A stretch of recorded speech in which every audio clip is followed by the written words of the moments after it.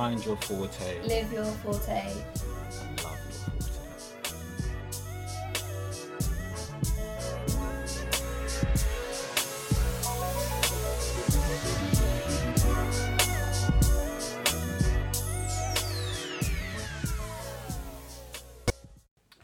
Welcome to another Finding Your Forte podcast. You're back with Seeps, and today I've got a long overdue and special guest. He's also a friend, but I've been waiting, let's see, about 2 years maybe? No, something like that. You haven't been doing it for 2 years to say. No, I have been doing it for 2 years because I started in 2015. Shit. I didn't start in 2015, I started in 2016. But lo and behold, I finally got the man himself. Some people know him as a legend. I know him as the righteous one. I'm just a man. But I've got Abraham Adeyemi, who is a scriptwriter, but he's not just a scriptwriter, he's many things. But I'll now say, how has your day been? My day's been good. I stayed up pretty late. My sleeping patterns are an absolute mess right now. Why? Do you know what? I'm trying to decide what it's because of. I think, so now my memory's not working. I think I'm linking it back to the last night of my showcase where I stayed out till like 6, 7 a.m. And I feel like it's just been a mess since then. But there's been a few of those nights in the last 3 weeks.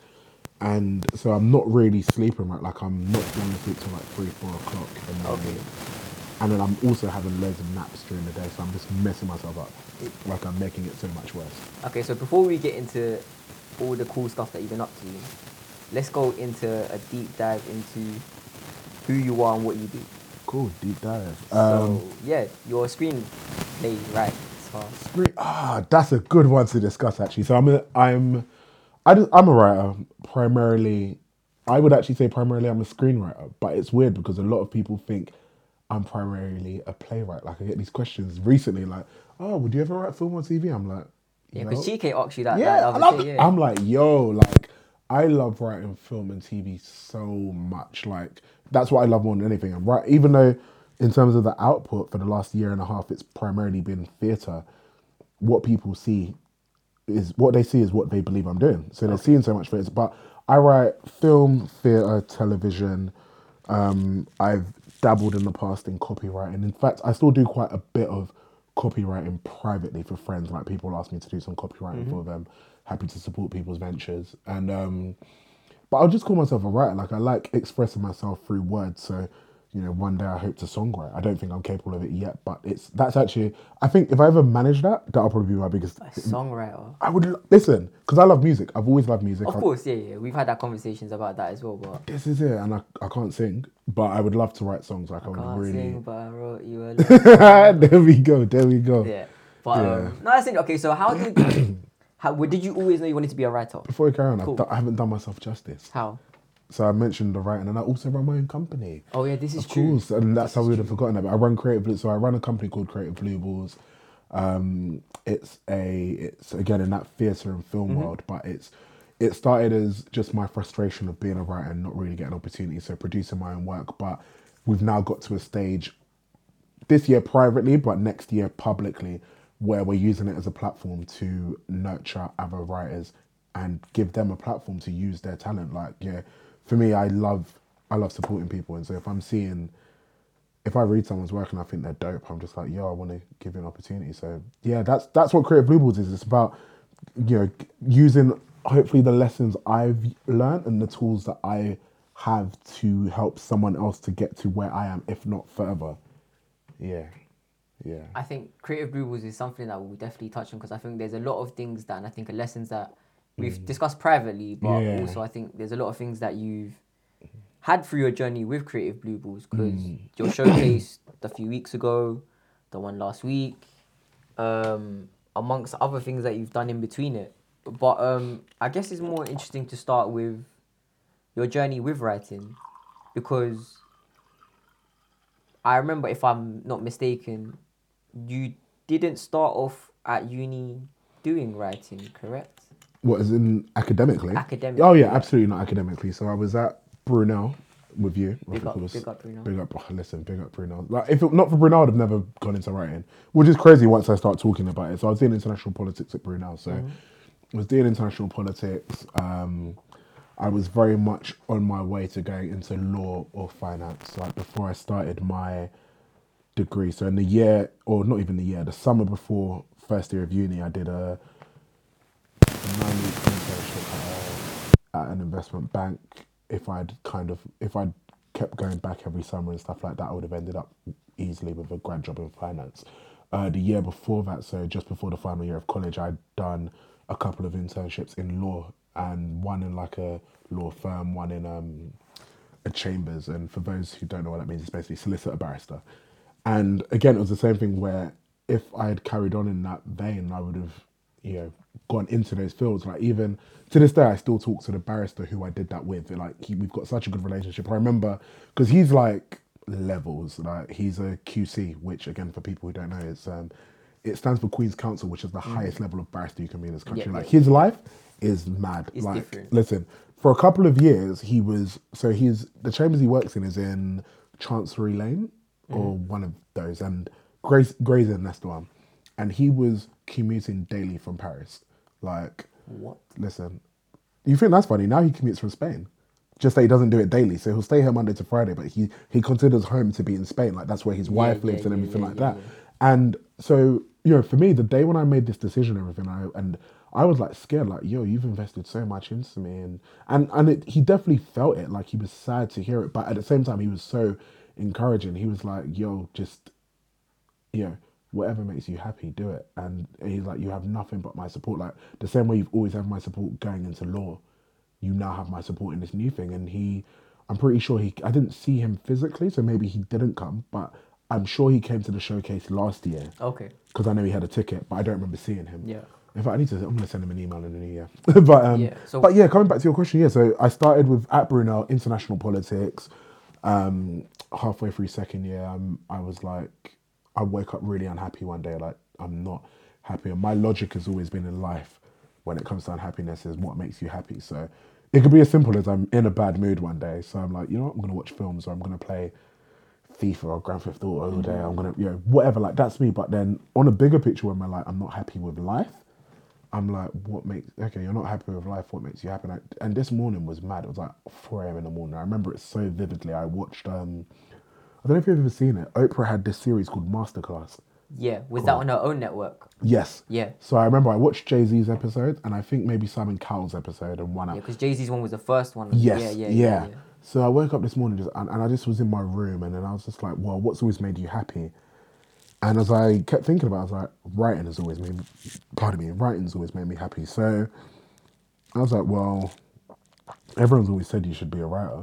Go do that. It makes you happy, so why not? And that was it. Like literally in that morning, I made my decision, went and told our mutual friend who, obviously Gabs, because me and Gabs are living with each other. Okay. Second year, I was like, yeah, Gabs, I'm dropping out of uni. He's like, what? I was like, yeah, I'm dropping out. Like, what do you mean you're dropping out? I was like, I've decided I want to write. It's like, okay, but why don't you just finish your degree and then do that? And for me, the logic was, not to say I encourage to think like this, because I don't, like, half Gemini in it. But on the most part, my stance is I don't like the idea of a plan B, because I don't like the idea of knowing that there's something I could fall back on, because I don't think I will chase that thing hard enough, knowing that, if it messes up, I'll be fine because I can still do that. I'm like, no, I need to go at it. And again, coming back to it, I was like, okay, cool. What happens? I finish my degree, get my 2-1 on my first thing in international politics, have the job offers, defer them for a year. In that year, I spend it pursuing writing. It doesn't work out. I'm really broke, still living in my mum's house. All the problems I'll be having, I'll just be looking at the way out is there, and I just haven't taken it, which is go get one of those jobs. So I was like, no, you can't have that to fall back on. So that was it. I dropped out, and that's it. So how did you know you always wanted to be a writer? Because I didn't know I always wanted to be one, because I didn't always want to be one. I always wanted to be a lawyer, like from day. So how did writing come into it? Because it's like, even you said that your friends. So everyone always told me to be a writer, but I never wanted to be. So I've always enjoyed writing. And when I say I enjoy writing, I mean on the most basic level, in terms of, in school, I always liked writing essays. Like, essays were never a problem. And then if you go back to primary school in the SATs, I remember being so excited to write a letter, as in like my year 6 SATs. So that's what it's like. I've just always liked writing stuff. Like, I've always liked communicating through words. And so it could be anything. It could be a letter. It could be a short story, although I don't think I really enjoyed, when I was younger, I don't think I enjoyed telling stories. It was just using words. That's it, like using words to convey my point and communicate them in, and kind of like the kind of excitement of successfully using them. So yeah, that's it. I always enjoyed it, and people always encouraged it. But again, when you come back to my academic background, like I went to grammar school. So for me, my stance is, well, everyone's saying you're good at it. Well, no, you're not, because everyone here is good at this. So yeah, it's weird because I think grammar schools are incredible, but I think that's one. I don't even know if it's weird. I've never talked to my friends about this, Yeah. and it'd be interesting to see what they think. But I wonder if it's a thing where you sometimes don't realize how maybe brilliant you are at something because you feel like the standard around you is that everyone's excellent. Like, to give you context, in my school or in my year group, and it'll be the figure I'm about to say, it's definitely higher now. In my year group, 51% of the grades were A stars or A's, like across the board.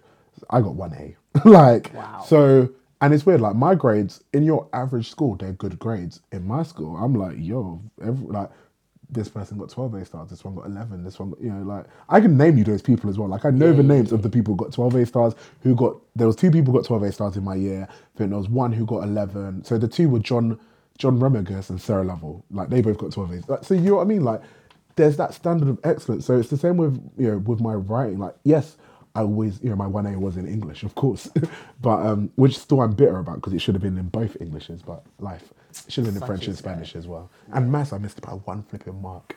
But So anyway. you've always been academically sharp, to say the least. Yeah. To say the least. Yeah. So I guess with the whole writing aspect, it's interesting because you bring up something that I think I've been discussing quite a lot, which is this kind of comparison complex. And it's interesting that you discussed it at a very formative time of your life, which is school, where we compare ourselves a lot to others. We compare ourselves, be it grades, like you said, there was a high standard of general excellence. So it didn't necessarily allow you within your own personal excellence to affirm that, because you just continually would compare yourself to the standard. Yeah.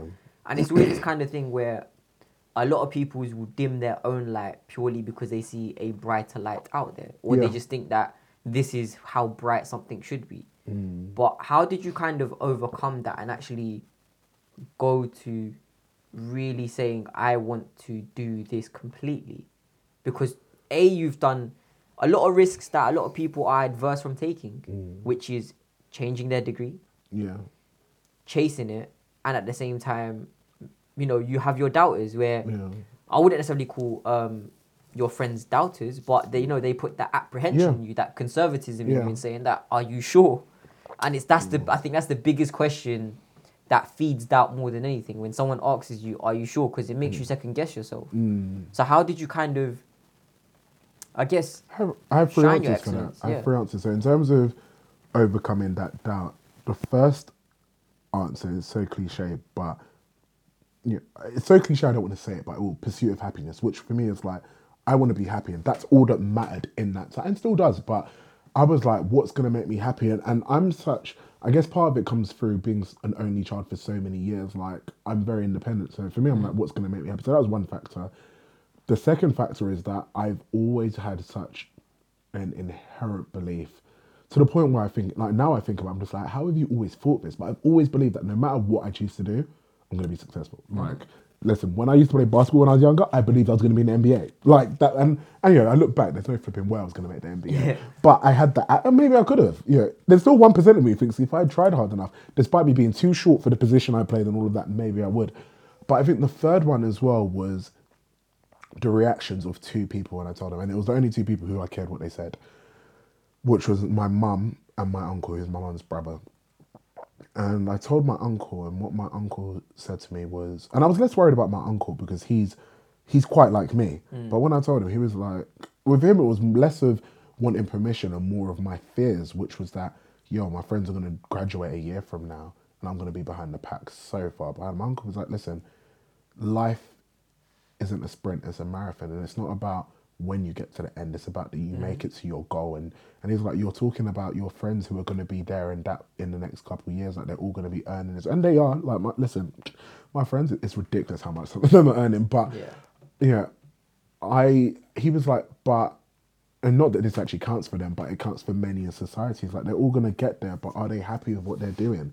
Don't worry about the fact that they're not, that you're not gonna get there at the same time. Because as long as you get to where you're going and you're happy, that's all that matters. So his response, and the other one was my mum, and it's weird because in hindsight, many years later, it doesn't surprise me the way my mum reacted, but at the time it did. And when I told my mum, her first response was like, I could tell you weren't happy, but I just didn't know what it was, and I didn't want to ask you because you just told me to leave you alone. But I knew there was something wrong with you. And then she goes to me, she's like, what have I always told you? I was like, what? She was like, I've always said to you, as long as you're happy, I don't care what you do. And now that I'm 26, I can look back and I'm like, you know what? It's actually true. Like, my mum has never, ever tried to force me to do anything academically. Like you know how you get these stereotypical stories from people from ethnic backgrounds where your parents try to get you to do certain subjects. They ban you from doing, like, I remember my best friend, I think he did do art for GCSE, but his mum was so against it. I picked food tech and business studies and music. Like, my mum didn't care. Like, I remember showing her my options and she barely even skipped, like, do what you want. If you're happy, whatever, go ahead. So My mum was the same. Yeah, except when she cried when I told her I didn't like science. But that's a different story. Yeah. I was bad at science, man. It's my worst subject. It was my worst subject as well. 2 C's, like, my worst Okay, I subject. wasn't that bad. But... Oh, damn, shots fired. But on a roll, I was bad. And it was funny because I look back on it now, and I still look back and I think, including science, I think anyone, but especially me, or not especially as in I'm the only one, but I think when I look back at GCSEs, I'm like, if we all wanted straight A stars, we would have actually got A stars because there's a methodology to it, which is actually just undeniably. force information into your brain. And clearly, I just wanted to keep telling myself I wasn't good at science, and therefore I got my 2 C's. But yeah, my mum's like, I've always told you, do what makes you happy. So if that's what you want to do, then yeah, leave uni. It's cool. Like, you'll be fine. You have my support. And that was it. Like, the only 2 people who, I say 2, but again, I mean 1, because I actually think the only person who could have talked me out of it was my uncle. I don't think my mum could have. But yeah, that was it. That was all I needed to go for it. And any sort of doubt, whether it be people or myself, to know, let's just do it. So now that you've made this decision and you've now changed your degrees and you're now doing this, was it full-time or part-time? My degree was part-time. Yeah. So what did you do with the other part of your time? Man, I loved my... So, first year, nothing. Or when I say nothing, I mean I didn't work. So I just spent my time writing. Because my thing was, I always said that I didn't need a degree to pursue writing. So I was like, so outside of my degree, I'm going to write. And I'm also going to... I guess I don't want to use that dirty word, network, but yeah, I networked. Like No, you're a networking horse, so I can understand. Yeah, Yeah. But yeah, I made my connections in the industry whilst writing, and those connections led to me being better. Like, there was the other day on Twitter when I was tweeting about a director who was like one of the first directors I worked with, and because of him. He's the reason why I wrote my first full-length script, because he's like, you've got all these brilliant ideas, but where's the script? Cool. He was like, no one's going to take you seriously if you don't have a script. And so I went away and wrote it. Similarly, he was like, yo, you need to write, you need to be able to write 10 pages a day. I can write 10 pages a day in my sleep. Like, and people were like, what? Like, you write, like, I think last week in like 5 or 6 days, I wrote 50 pages. Like, yeah. So is that now, but back then, what was it like? Could you do it then as well? No, once he made it a thing, I made sure I could do it. Okay. So within a month, I was capable of doing it. And that's why I don't do it anymore. Like, I only do it when I need to. So because I have deadlines at the moment, I've been doing it. I don't write 10 pages a day, generally speaking, because I don't think it's good for my health or my time or my mental space. I would rather write about 5 a day max. And also it depends on what life is saying as well. What is life allowing you to do in terms of time? Like, but in the last week, I've had that time and space, despite being hungover a lot of it, to be able to write 10 pages a day. But yeah, I don't remember what the question was now. Was it what happened then? Part-time degree. Yeah, so we had so first year. What you do with your spare time. Cool. First year spent it writing, networking. Second year, was it in second year? 11, 12. Cool. Second year, I got a part-time job at EA, phone shop, which was dope. It's weird because it was dope because of my manager. My manager, like, he's got a seat waiting somewhere for him in my life. Like, because he was the best guy ever. Like, And it was like there was no store like my store. Like I heard stories from other stores. It was there was so much harmony, like a family feeling. Everyone was on their own grind, trying to do their own thing, including my manager himself, and he was very understanding of that stuff. So yeah, I remember one shift, for example, I'm walking into work, and I get a text message from a director wanting to meet up with me. I'm like, this is awkward. I'm like, yo, there's this director who wants to, like, he's like, just go, like, whatever, just, and I was like, I don't know how long it's going to be. It's fine. Like, how does that happen? Yeah. That I'm allowed to, like, I'm here for the start of my shift and I'm saying I need to go because I need to have a meeting with the director. Like, that don't happen in retail. Retail don't respect your life. So, Retail don't care about you. Yeah, but yeah, so I was working there part-time, so I think it was 6 or 8, 24 hours a week. Third year did the same. Final year, I didn't work. So yeah, first and final year didn't work. So yours was a 4 year. Yeah, 4 year, because it's part-time, Yeah. So second and third year, 24 hours. But again, when I was working those 24 hours, so my shift would start at 12:30. So I'm waking up at like 7 or 8 to write. Like, wake up at 7, 8, writing until I need to leave for work. And then because my thing always is that I can't guarantee that I'm gonna have the energy or whatever to write when I get home. I don't even, I might not even want to go home. I might want to go cinema. I might want to meet up with friends. There might be football to watch. Like, football is a very big, people are always shocked when I talk about how big a factor watching football plays in my life in terms of I actually plan my life mostly around it. And so, yeah, but for me, it was always, but you have to write this much this week. Like, I think that's always been the thing that's kept. So you set yourself goals? Yeah, not that much anymore. But then you did. Yeah, massively. Like, I'm all about discipline. I always say to people, listen, whoever wants to say I have talent or ability, I'll accept it. I appreciate whatever. Me personally, I will tell you that scrap all of that. My discipline is why I'm where I am and where I'm hopefully going to. That is the discipline and the hard work. Like, when Will Smith, that interview where he talks about how if we're on a treadmill and I will die before I get off it if we're racing to see who will get off first. Is that the same one where he mentions that he doesn't like having a plan B? Yeah, what are the odds, right? It is the same one. Yeah. It is the same one. And don't get me wrong, I think I would lose on the treadmill. Yeah. I mean, I love working out and stuff like that, but I think I would lose because I'm actually just not going to die on the treadmill.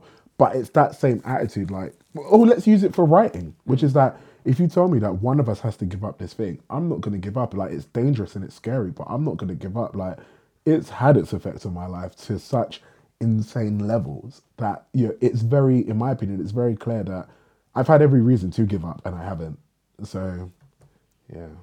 So there's so many things that I'd want to touch on. I think one of them is like, the concept of discipline, because it's something that you've mentioned about, like, setting yourself goals, which I think is very practical, and I think a lot of people miss when they are on their journey or when they want to start off doing something. And it reminds me of something that I came across called so Jerry Seinfeld, right? Yeah. So he had something which is called the Seinfeld formula. Okay. Where I basically need to look into someone to write it down. he would write every day to build up a chain of a chain of events, basically. So he would try to write for as many days consecutively as possible before a day he skipped, and try to make that chain as long as possible. Yeah. And he would write and write and write, and that was his method of improving himself and to make sure that he always had content, he always had writing. He was like, the writing didn't necessarily have to be bang on the mark every day, but he just had to write every day. And it was a similar concept that I applied to my dissertation, where when I came across that, I was like, okay, cool. My dissertation is 10,000 words. Yeah. If I do 200 words a day after X amount of days, I would have achieved this much. Do you know, I'm going to cut you as well, because do you know how ridiculous, no offense to anyone who struggled with their dissertations, but do you know how ridiculous I find it when people struggle with their dissertation? Because for me, it's as simple as what you just said. Exactly that. X amount of days times X amount of, divided by X amount of words, like the other way around actually, X amount of words divided by days. Even if you want to give break days, you can still make it work. For me, it's like, and it takes, I'm going to share a quote with you later, which is one of my favorite quotes, which drives me. But I'm like, I don't get when people are drowning under their dissertations. I'm like, if you just kind of were a bit more planned and prepared, like, there's no way that thing should. And it's weird because I can't really talk because my dissertation was very different. I had to write a script, which was a walk in the park. But I mean, I had to write an essay to accompany it. But but it's still the same discipline, which is that I have to write. I think I had to write. So you had to write 60 pages, but I actually wrote 70 something, but they only read the first, no matter what, as you know, they only read and mark the X amount. But Okay. but from the beginning, what are they called? Is it your Supervisor? That's it. My supervisor was like, I would advise you to write the full script rather than only write a bit of it, because write up to that page, because it won't work if you don't, because it's a script, it's a story. Yeah. And I think, funny enough, touching on dissertations as well, I feel like with one of my previous guests, Lily, she turned her final year project into her actual venture, what she does right now. Yeah. So her final year project was a magazine, which was called Viper. Yeah. I think, what was it, like 3 to 4 years down the line, that final project manifested into what she does right now. And I was also, it's like, I come across all these examples where My sometimes... final year project got bought. This is it. See, and it's funny that you said that. I'm glad that you said that, because I feel like some people really undermine the power of a dissertation. The power of the dissertation and actually the university experience. And it's only on reflection I actually start to realize that your final year project can be your springboard. Yeah. But don't get me wrong, like, I fully get why people wouldn't, because, yes, it was a springboard for me, but one, I didn't write it thinking that. Yeah. And number two, you have to remember, even when you think of the age I was, so my final year project would have been what? 2021. No, 22. like 23, 24. Really? Yeah, think about it, because I left Brunel at 20, and so my final year... Oh, it's 4 years from Yeah, 20. so I'd have been yes, 24, yeah. so 23, I'd have been 23, 24. So I mean, and also, again, it was whereas Brunel, I lived my best life. My second degree, I'm just there to get a degree. Like, I didn't socialise. As in, I was cool with my classmates and stuff, but I'm here to literally get in, get out, do my degree, and I'm not here for the university lifestyle, because I've lived that. So I think, as much as I can say that, I think I don't blame them. But, one of my friends' cousins, he did like chemical engineering or whatever, and Shell bought his final year project. And I remember hearing that, I'm just like, that is mad. Like, Shell bought your final year project. Dissertations get bought out here. Yeah, that's mad. But then imagine like if we had that sort of like knowledge given to us and that practical advice given to us at our age. Because think about it, even when we do our final dissertation, where most of us are 20, 21. Yeah. If we do our undergrad and whatnot. Yeah. And imagine you just had someone older at that time saying, look. And that's what would help, the older person. That would help. That older so person much. And just saying, look, your final year project, yes, it's there to get a grade and it plays a large part in attaining your degree. But if you actually are interested about what you're doing, this can actually be the most formative part in giving you a springboard to then get bought, becoming something that you revisit 3-4 years down the line, or otherwise. I remember even coming across an investor where he said that people he basically bought a company where these university students had made a final year project which was good enough for him to invest something like 10 million into.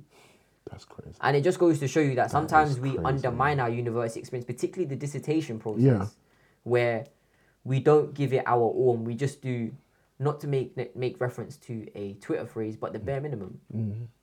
We do the bare minimum just to not get me, by. but people do. Yeah. I was hurt when I didn't get a first final dissertation. I'm not gonna lie. I mean, this is it. Yeah, I had 2 final year projects there. And one what annoyed me is that I helped one girl with her disso, and she got the same grade as me. But I helped her bang out a disso in 2 days, and I was working on mine over like 4 months. That's mad. That's mad. And I was like, life is hard. Sure, it's weird. I always think that like it'd be. I mean, not that this should be a factor, but I wonder how we'd get marked differently if they knew how much or how little work, or not even work actually, it's time we put into it. But it'd be unfair to do that, because it's unfair to say that. Because it's the end result they're looking for. It's exactly. not about the process. And I think that's with a lot of things that people, when they look at bodies of work, they don't look at. And also, some people work better under that pressure rather than doing it over 3-4 months. I've got that quote for you, by the way. I don't remember what the reference was, but the quote is, and it's been on my personal email, it's been my signature for maybe up to 10 years. Yeah. It's, I don't wait for moods. You accomplish nothing if you do that. Your mind must know it has got to get down to work. Like, that's me. Like, okay, say that one more time. Just one more time. I don't wait for moods. You accomplish nothing if you do that. Your mind must know it has to get down to work.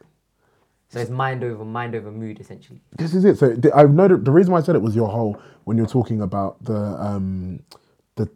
this is how many days I've got to do my dissertation, therefore this is how many days I've got to do words. Some people will be like, oh, I'm not in the mood.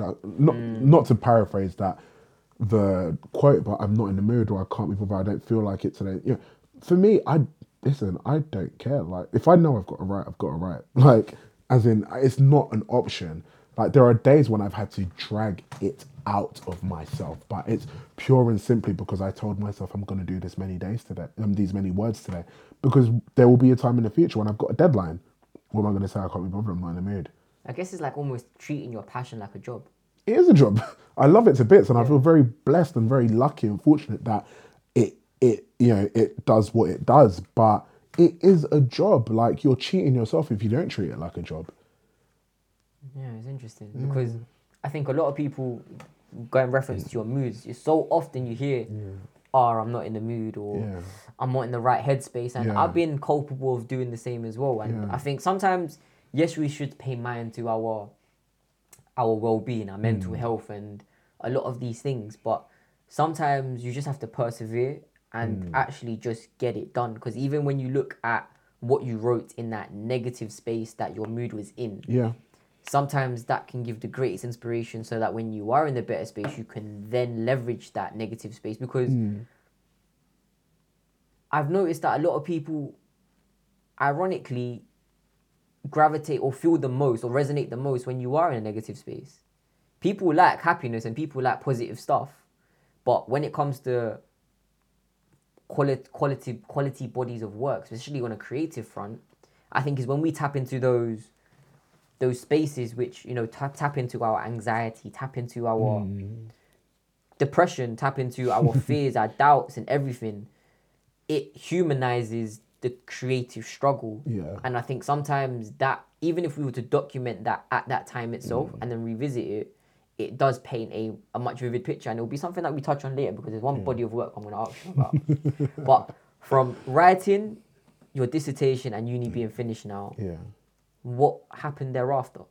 Because you did, going back onto the original plan A, which was international politics or international relations, and then going into law and then just living the traditional conservative life and whatnot.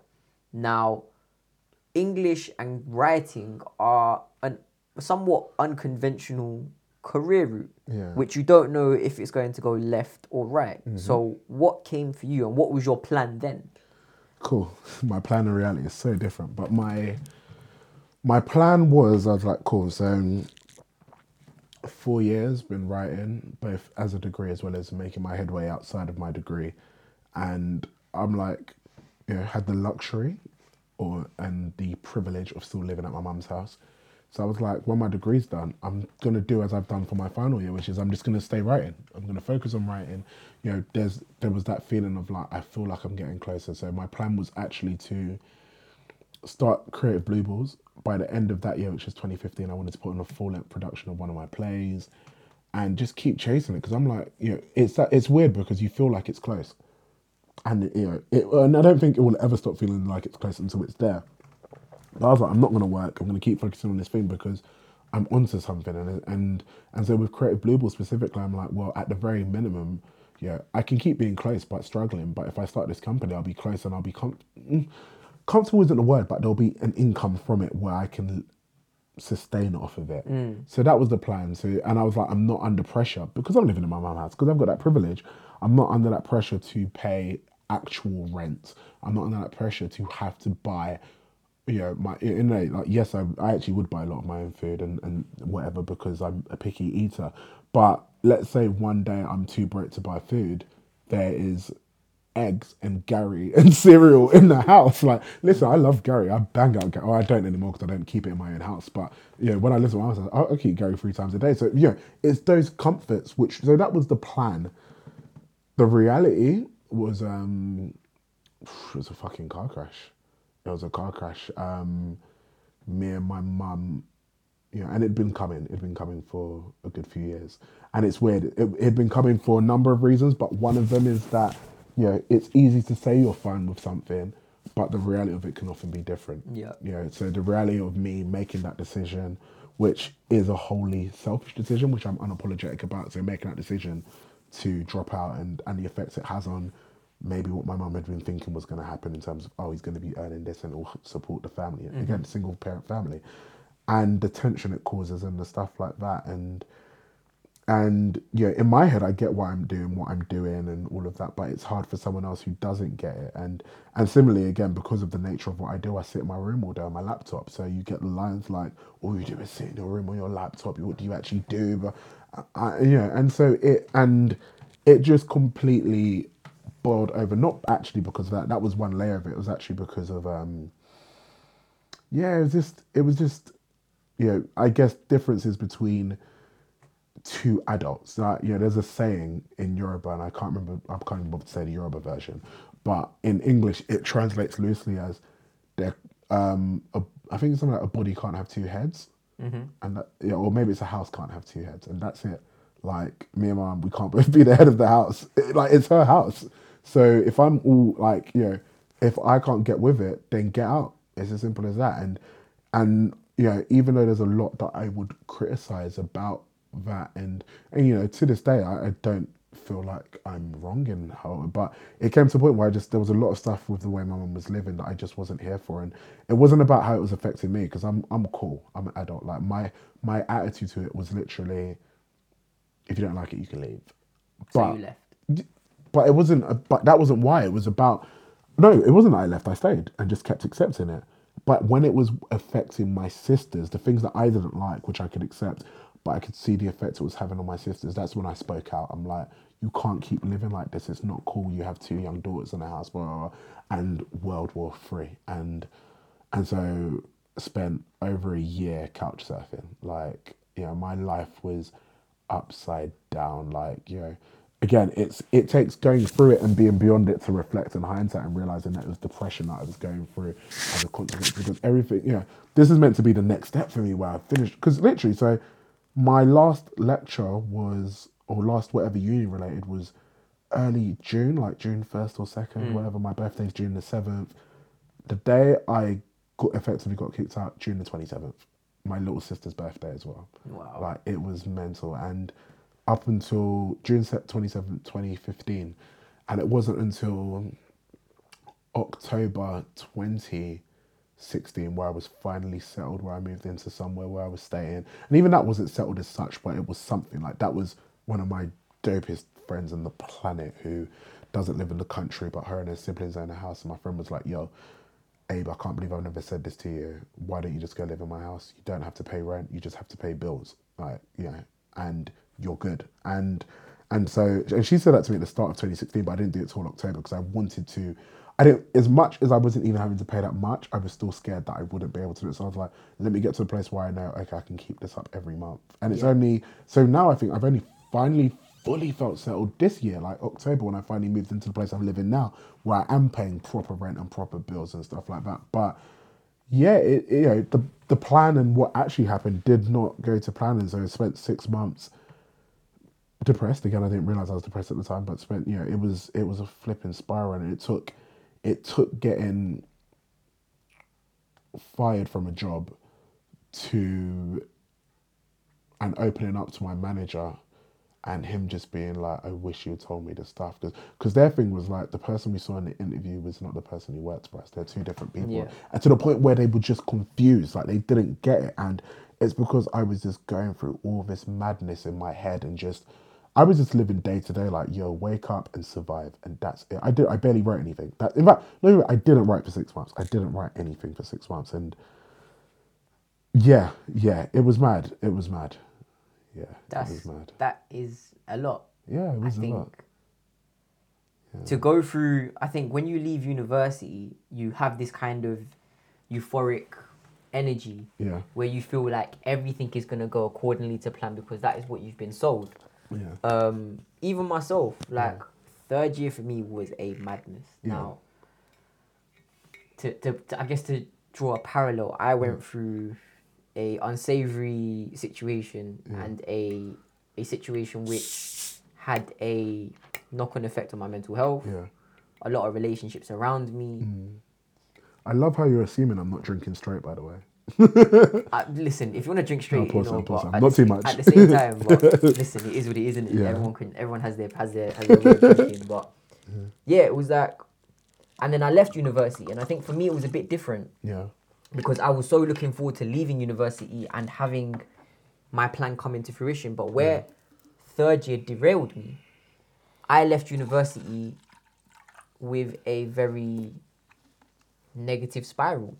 Yeah. I thought that I was going to, I was trying to catch up again, get back on the horse, as they say. You know, because the expectation was always, Cherub's going to be cool. He's going to hit the heights. He's going to be a millionaire by 21 and this, that, and the third. That just to, I mean, obviously you're the one interviewing me, but just to come on to that, that feeling is nuts, right? Like people, because that's me. Like everyone, like my friends don't worry about me. Yeah. For better, for worse, my friends don't worry about me. Still to this day, they don't worry. Yeah. And I think sometimes that lack of worry can scare you because it makes you feel you have this complex. Yeah. I'm not too sure if it's an inferiority complex, but at the same time, it leaves a lot of room for doubt because that expectation creates such a gap between who you are currently and where everybody foresees you to be. And because there's such a big gap between that, it breeds room for that doubt to move. And you never know where it's going to move to. And it's when you start to narrow that gap between where you are and that expectation, that doubt no longer has that space to move. Yeah. But it's crazy that your post-university experience went from a plan to a reality, and that reality was an uncomfortable one. And I think that is a lot of things that a lot of people do go through, but we put on the facade, we put on the clown mask, and we just survive until we reach that point. Some people call it, you know, post-grad blues, but sometimes it's gone post. Mine was beyond that to so many levels. It goes past post-grad blues, and where do you know it's what? the case. One of my key things was that I never realized how much I appreciated my own space until I didn't have my own space. Like, listen, like, you know, something as basic as just wanting to, from like 9 p.m. or 10 p.m., just wanting to sit there in your in silence room and just watch shows or films or whatever. And actually, no, you can't because you're sleeping in the living room, which is the communal space for everyone. And you have, and even, and don't get me wrong, the joke is where all the places I stayed were amazing. Like, my friends have just, you know how I feel about my friends, they're my rocks. And if I'd asked, like, I kind of want to sleep, like, people would have done it comfortably, but you don't want to do that to anyone. You're in there, you know, like, it's, oh man, I never realized how much, and even now that I'm in my place where I love my room, like, I love my room is, again, I've also realized how much I love having a big room, like, you know, so in house hunting and stuff like that, like, I'm like, how much floor space do I have? And I'm not doing gymnastics on the floor or anything like that, but it's just having that space where I don't feel isolated isn't even the word, like, tight. Well, you don't want to have that cabin fever. Yeah, that's it. That's a perfect way to describe it. You just don't want to have that cabin fever. Yeah. So you've kind of gone from moving out, let's say getting kicked out, to be fair. Yeah. And couch surfing. And I think there's a theme that transpires from the beginning of your journey to now, which is your friends. Yeah. And you've always spoken very highly of your friends. And it seems like through every step of the way, your friends have helped you in some aspect or another. Touch on your friends and like your friendships and like what your friendships mean to you, because I think sometimes that's an area where you hear this narrative of like no new friends and I'm dropping somebody out this year. I'm gonna quickly dispel that one now because I've got, even this year, I've made friends or friendships have become incredibly stronger, like that have not been much before. And so I'm no new friends, I don't subscribe to it, like, you know, but I mean, I get the sentiment though, because at the same time, listen, when I blow, like, I'm going to be vigilant. Like, I'm going to be vigilant in terms of like, who's trying, because that's the sentiment I take from the song. Oh yeah, no, undeniably. But my friends are, like, I could record a whole episode just talking about my friends. Like, they've been, one, it's weird because the irony of it is that homelessness has always been something I've been passionate about. Always, like from day one. And growing up, one of the things I was always so appreciative, which probably made me more compassionate to homeless people. In fact, there was a book I read when I was younger called Stone Cold. I read it in secondary school as part of the curriculum. I can't remember the name of the author, but brilliant book. It's about homelessness it's about homelessness, but the book is told in two different perspectives. Really, really good book. And actually, because, I work in schools, I saw the kids reading it once, and I was actually able to... Swindles? Let me see the covers like that.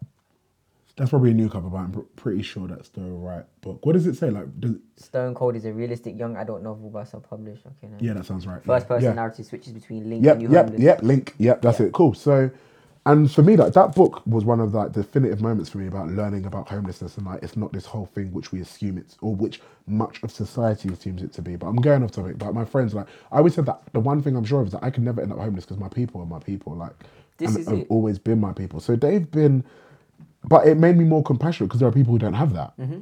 But my friends have just been everything. Like they've supported me in a million ways. Like I don't, and it's different friends. It's not like it's the same friends for everything, but like, you know, you might, you know, there's so many different ways. Like whether it, I don't even know where to start. Like it's like I want to give an example, and I'm like, but that isn't even a big deal compared to other things. But you know, whether it's been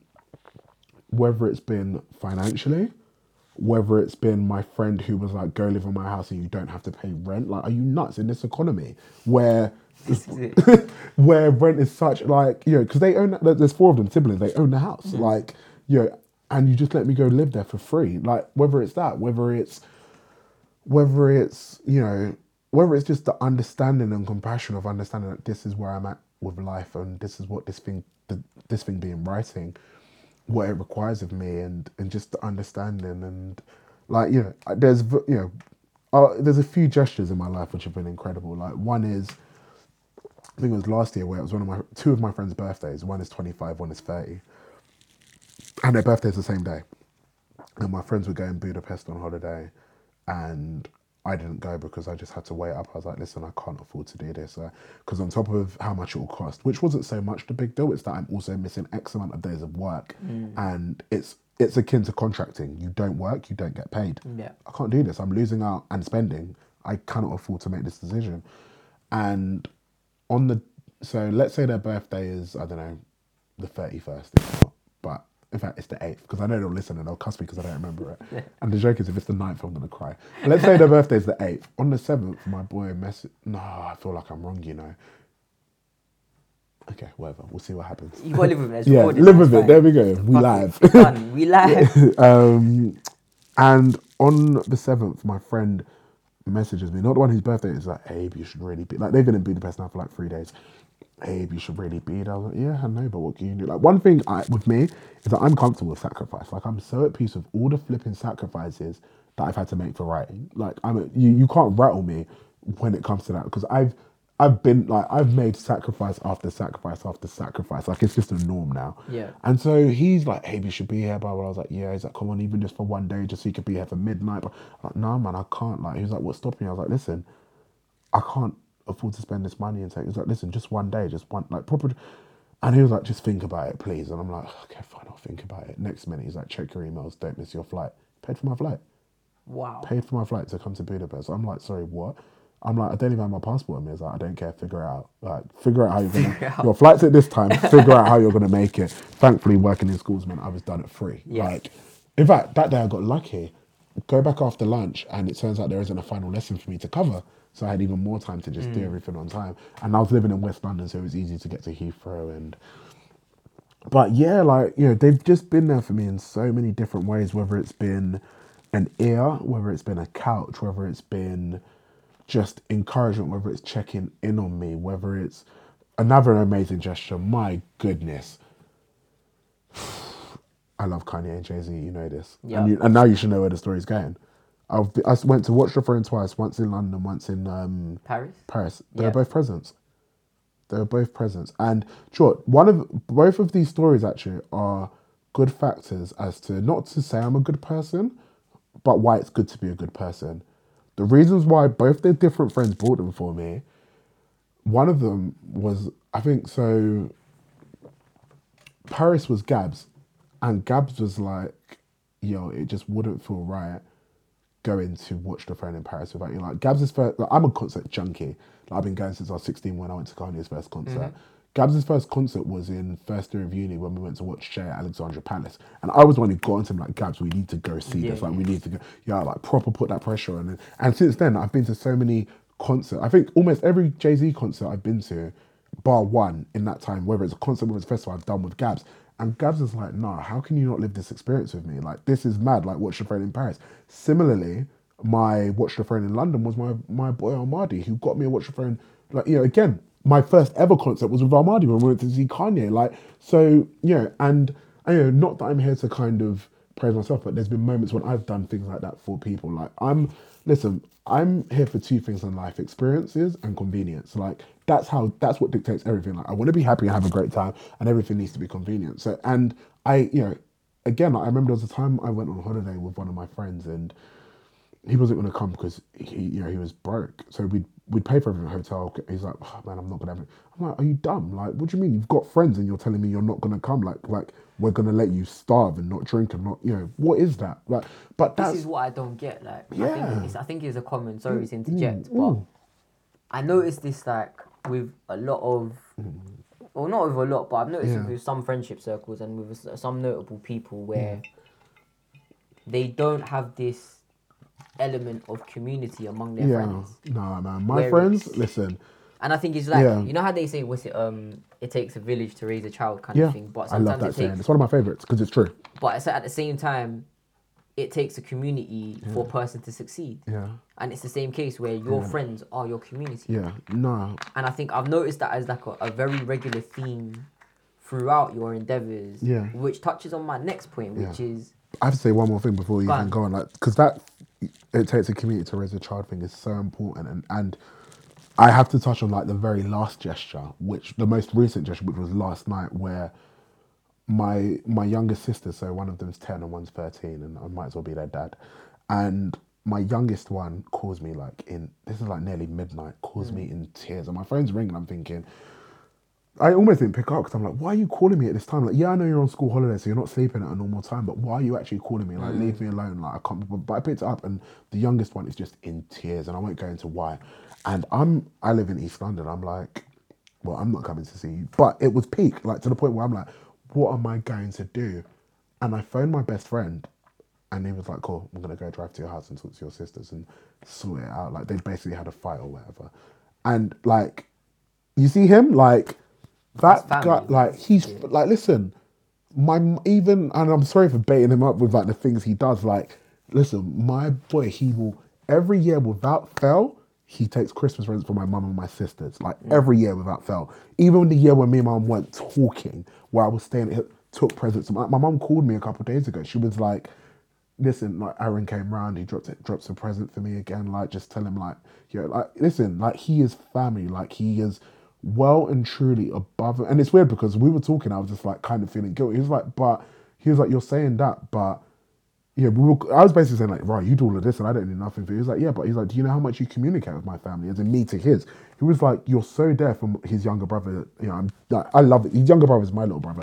Similarly, his elder sister, like we have such a great relationship. Like she mounts with my big sister. Similarly, I love his mum to bits. He's like, listen, like, there isn't only one set way, which is the perfect example of describing my friends. Like everyone does different things in different ways. Like it may be support, it may be, I've got friends who have, I remember when I was going through the mailing list, the Creative Blue Ball mailing list, and I can see what it was that people signed up for, like what thing. And then I clocked that certain people have been to every single thing I've ever done. Mm-hmm. I'm like, yo, that's mad. You've actually been to everything. Literally everything. There isn't a single one they've missed. Like one of my friends missed her first one in the one that just happened. She bought a ticket and it was work that held her back. And it's weird because originally she wasn't coming. Like she told me she couldn't come, and then she tried to come. And like when she said she couldn't come, I just said, yeah, that's cool. Like I'm not, because you don't even. There was a reason and I didn't know it, but I'm like, I don't need a reason from you because I know that when you can, you do, and that's it. That is it. And I think it's touching on that point where there's going to be two things. That one thing I'll touch on before I move on to the next aspect, but it's that element of people thinking that they must give in return is how they receive. Yeah. And I've had that same battle with my own friends and even relationships where I am a practical person, where I will give in a very practical way. You come to me with a problem, 8 out of 10 times I'll be able to solve it, especially because if it's on a practical front, on a career front, on a technological front, or on a financial front. Yeah. But they feel obliged that they're not able to do the return to me. But what I have to always remind them of is it's those intangibles. It's those qualitative and those softer skills that aren't easily accessible to many people, that attentive ear, being able to open up your family to me. Like, I am an only child. Yeah. Where I don't have siblings, but a lot of my friends' siblings are my siblings. Yeah. I'm for me, the biggest role any person can play in your life is a mother, and my friends' mothers are now my mothers. And the way that, say for example, I'll give you an example where my mum went on holiday and so did my grandmother. So my 2 supplies for food went out the window. Now I can cook, but I'm just lazy. Yeah. Right. Listen, join the club, man. Do you know what I'm saying? I'm lazy, but at the same time, It's time. That's it. It's time. Not And only- it's annoying. Not only is it time, by the time you're done cooking, you don't even want to flip and eat it. nah, I'm gonna eat it. Yeah. But- No, I will eat it, but as in my You don't- enthusiasm that has same gone. Yeah. satisfaction, Yeah. Like, and it's like for them, it's like my friends' mums will know that, Mm. and they'll be like, "Come, here's a care package. Here's this, that, and the other." And pick it's, up the care package, man. you got to love the care package. And it's like I'm thinking, you may not have done something for me, but someone that is associated with you Yeah. has done something for me, and I wouldn't have access to that person if it wasn't for you. Yeah. And I think sometimes we do need to give appreciation, not for like, but you know, whatever our strengths are, especially within our friendship circles. And it's so enriching to hear you speak so fondly about your friends, because I think they are the linchpin to a lot of our Yeah, endeavours. Like, sure. I always say one of my greatest fears in life, one of my greatest fears is that I fear dying or my friends dying without me having had that moment to appreciate them. yeah. Like I'm terrified of that. Like, One thing I do a lot more now is that I try to show my appreciation Yeah. a lot more, even if it's just through, like, what I'll do randomly is maybe I just buy them a gift, or even just like a thing where, say, come to my house, you know, grab a takeaway, Yeah. my treat, just like something that allows them to know that this friendship is not on the basis of what do you want, Yeah. what do you need. Like, there is a time for us to just appreciate who we are as people. And I think a lot of people have this gripe with their friendship circles, and I had the same gripe with a few of my friends where I felt like they only holler me when they need something. But sometimes that's okay. yeah, and it's weird because that's such a fine line to navigate, because It is a very I'm fine so cool with that, but I know there have been instances where I haven't been cool with it. Like, Yeah. I'm cool with you hollering when you need to, like, that's fine. But there's a time when there have been times where someone's done it, I'm like, yo, like, that's not cool. But it's a tough one. It's really really tough, hard to like, navigate. because I can't tell you. I mean, I could tell you in the specific situations why it was and wasn't cool, Yeah. but I couldn't tell you a rule where this is when it will be cool and when it wouldn't. Like, I just think in the moment, I guess you know when it's You taking can the tell piss. by like sentiment, you know, the long haul of the behavior. There's so many things you can take into And account. also the way you go about it, because I don't like when you do that. Like, just Hey, how are you? Oh, listen. You Anyway, can fully skip that and say to me, "Yo, Abe, I can would you?" much rather prefer that. Listen, I ain't got time. Like, I actually don't have time anyway for it to, like, when the spiels. Like, do you know what? I actually deleted someone off Facebook, and I'm not that person who deletes or blocks people. I did it recently, where they hollered me under like a guise and as if they were interested in what was going on with my work. And the thing with me, you know me, I'm detailed. Like, if you ask me how, I will answer you properly. And then I give this proper answer, and he pretty much is just like, oh, that's cool, and then gets onto what he's saying. And that's it, I deleted him, because I'm like, you could have fully actually said what you wanted to come for. And I may not have responded, I may have ignored it or whatever, or I may have, either way, but I would have been cool with it. But when, like, I was almost hurt, I'm not gonna lie, I was hurt that I actually believed you cared, and you really didn't. You were just doing the same BS you do.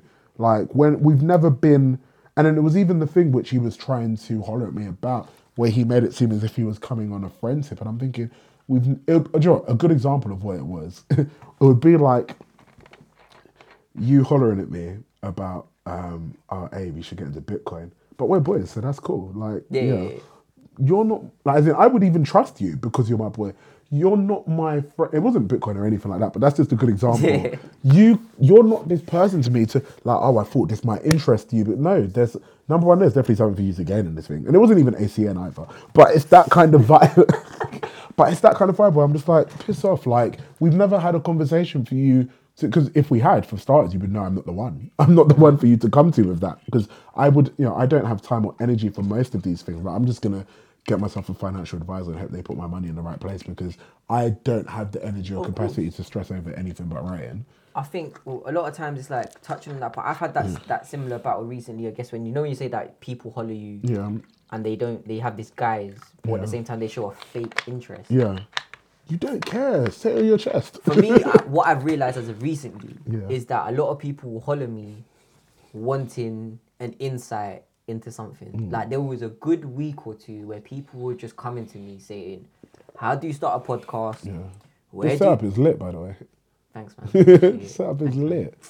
Like, how do you start a podcast? Where do you get your merch made? It was like all these very specific questions, which are very valuable, which have very valuable answers. And I'm like, have you attended one of my events?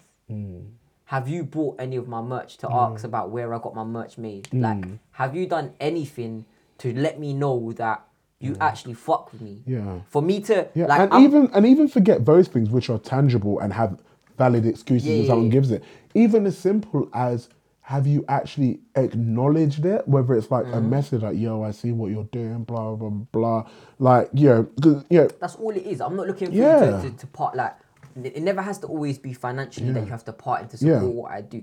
It can be the most nominal thing, but if I can see a sense of engagement with what I'm doing, and I can see that there's a genuine credibility in you actually supporting what I do. Listen, I've never tried to hoard information in my life, but it does gripe me, and it's something that I'm trying to overcome as a personal area, which is like, when people holler you for something which is valuable to them, should you freely give it to them, or should you be a little arsehole and say, do you know what, I don't know? And I think that is what I'm coming to terms with now as of recently. But moving on to the next aspect, touching on friends, I think one thing that I've noticed, which is quite common with a lot of things that you do, is crowdfunding. Yeah. And I think it's so funny you say that, because I hate crowdfunding, but you could argue that some of the things I've done are crowdfunding, Not only that, but no, you have done crowdfunding. Yeah. Point blank period. I think with a lot of your endeavours and the way even people support you is an element of crowdfunding. Because, that's what I was referring, Yeah, because you've reached out to your core base, which is your friends. And every time I've come to one of your things, it's sold out. Every time I've come to it, it's a full house. And I think it may be a case where 60 to 70% of them may be friends, but that is always bodes as a good sign. But how has the whole crowdfunding experience been for you? Like, you reaching out to people to ask, can you contribute? Yeah. So I think firstly we should probably split it up in terms of, because I guess anything let's split it up into two separate things, which they both count as crowdfunding, but just so I guess whoever's listening knows. Yeah. So you have your traditional crowdfunding, like my short film Closure, for example, was a form of crowdfunding. That was Closure. At the start of the year, the private project, which was the play with the one that's set in America, where we're trying to raise funding to do the project for that, is crowdfunding. But then the showcases are, on paper they're not crowdfunding, but if you actually break it down, I guess it is because, I would say it's not crowdfunding. No, it still is, I guess. So for anyone who doesn't know, it's not conventional crowdfunding. Yeah, but so with my showcases, which I don't know if this will go until next year, because my mentors are like literally on my back, like, stop doing this, we're not having it. But as it stands, the way I've done the Creative Blue Ball showcases of my own writing. So my rule is, it's with my writing that I'll do it. Is people pay what they want. And you did that first time round, and this year as well, both. Okay, maybe because I pay the same amount every year. That's it. And so, I'm assuming that's what you're referring to, right? When you was exactly, cool. Yeah. So I don't remember the question, but what was the question regarding? In terms of like, how's your experience been with crowdfunding? Cool. And like, okay, so I'll talk about the traditional one and the non-traditional. So the traditional, which was my short film, stressful as hell. Stressful as hell, and I didn't want to do it. Like, it wasn't my choice, my decision. To be honest, at the point when it got proposed, it was too late. We'd gone too far, and I just had to get on board. But it was stressful because with me, one thing I can't do, I'm not here for public shame. I'm not here for public failure. I'm not here to public, like, people are like, oh man, like, you didn't hit your target height, and then get all those messages, people asking how I'm feeling. I'm not here for it. So that was stressful, and it's weird because there were moments during that, like, I remember there was one weekend I was on the way to a wedding and I was really annoyed with how little we'd raised. And I felt like the PR team just went on job. So to prove a point, I set a target for myself. This is a recurring theme for me, targets. I was like, by the end of this weekend, I think we were on 300 at the beginning. I was like, by the end of this weekend, we're going to be in $1,000. On the way to a wedding, in a car, stuck in traffic, I went through my entire phone book on my phone, sent a text message. Not just any text. I started the text message with your name. So you can't tell me I broadcasted you. It may not, the body of it may be generic, but I have messaged you. It says your name, so you know I haven't sent this to anyone else. On top of that, if there's enough for me to know something personally, whether how's your daughter or how's your endeavour, or I do that. And And lo and behold, by the end of the weekend, we surpassed the grand. Like, but for me, that I think, I think too many people go into crowdfunding with entitlement, where they think I'm entitled to, people have to support me and guilt trip. And listen, I'm not here for the guilt trips. Like, I don't guilt trip anyone. There's no malice, and if someone doesn't support me, like, you won't hold it against them. I'm not yeah. like, I don't have time or energy for that. Like, but yeah, that sense of crowdfunding was stressful because I'm just here like, I can't fail publicly, which is why the one at the start of the year was a bit easier because in my eyes we did fail because we didn't hit our target, and therefore that's why there hasn't been much about that project since. Although it's not dead and gone, like that project will come into fruition, but I'm just going to need more time to maybe get funding or maybe a theatre to pick up on it or whatnot. But the public crowdfunding is stressful because I'm just thinking of failure. With the showcases, that one's more interesting because on both occasions there's been investors. Okay. Yeah, that one's more interesting. And when I say investors, it's not investors who are in it for profit, because if they're in it for profit, they'll never backed it because it's pay what you want. Yeah. But it's people who, at the very minimum, want to make their money back. In fact, no, not even the very minimum. That's all they want. They're not asking for profit, any profit. So they're in it for the creative pursuit, but at the same time, all they really care is. I'm not even gonna lie. I don't think it's the break-even. creative pursuit. I think it's that they support what I'm doing. Okay. Like they like creative stuff, but put it this way, someone else could have approached them with the same thing and they wouldn't have done it. But it's because they believe in me and my vision and Yeah, what of I'm course. going for. Yeah. And I think that one is stressful because I don't even know why I let it stress me. Do you know why I let it stress me? It's because without kind of being, I don't know how to word this. Not in an arrogant way, but my fear is never that we won't sell out. Because if I'm being honest, the reason why I started Creative Blueballs is because I noticed a pattern, which is that anything that's been put on, not by me, by others, so whether it's my short film closure, raising the funding for closure, doing it, the numbers come in and it's because people are interested in my work. So I'm like, I'm going to start this company where I'm saying that hopefully people will come because they believe in me and what I'm doing. And hopefully I'll deliver, but regardless of whether I deliver or not, people, and that's why I go to investors with as well. And so my fear actually in this circle isn't that we won't sell out. It's that what if everyone pays £1? If everyone pays £1, I'm screwed because I haven't budgeted this for everyone to pay £1. So It's true. Yeah, because the first one last year that was audience of 300 over 2 nights. This year it was actually less. It was an audience of 200 and so annoyed about that. It was an audience of 210 over 3 nights. It was actually meant to be 240, but whatever. But there's that fear of if everyone pays £1, we are ruined. Like, we'd still put it on, but that's coming out of my pocket. Like, because that's it. It's because. But it's no risk, no reward. Actually, that's a lie. It's coming out of my pocket as well as the investors, I guess. But but I don't ever want to be in that situation where an investor, I don't go into it with them. Like, as much as there's always risk, I don't go into it saying to them, you might lose your money. As in, they know it's a reality, but I'm never in there thinking that could actually happen. Yeah, that's not a risk for you to highlight. Yeah. I realise when it's other people's money, it's not your job to highlight. Well, it's for them to acknowledge it because it's unwritten. Yeah. It's unwritten, but it's true. There's in anything risky, there's always money to be lost, and you hope you don't. But. Even personally, like when you're dealing with risks and decisions you're making, I don't think, while you should maybe, in some respects, if you're a pragmatist like me, you weigh up the risk. But at the same time, it's less about acknowledging the risk, but actually saying to yourself, you know what? Whatever happens, happens. Like with a lot of things that I've done, not to take away from what you're shedding light on, but it goes back to the example I was giving you earlier when we was talking off record. Yeah. If I say that I'm going to do something, I'm going to do it. Say, for example, it's making merch. Yeah. That merch may not sell. Yeah. I've taken a risk, and the risk is that only one person may buy this. Yeah. But at the same time, I may have 99 jumpers that I've not been able to sell. Yeah. The worst case scenario, I just have to give that to charity or maybe sell it at a reduced cost or under unit cost. Yeah. And quite frankly, when it comes to money, my approach is I will always back myself to make money. Yeah. If there's one thing I know how to do in life, is to be sarcastic and to make money.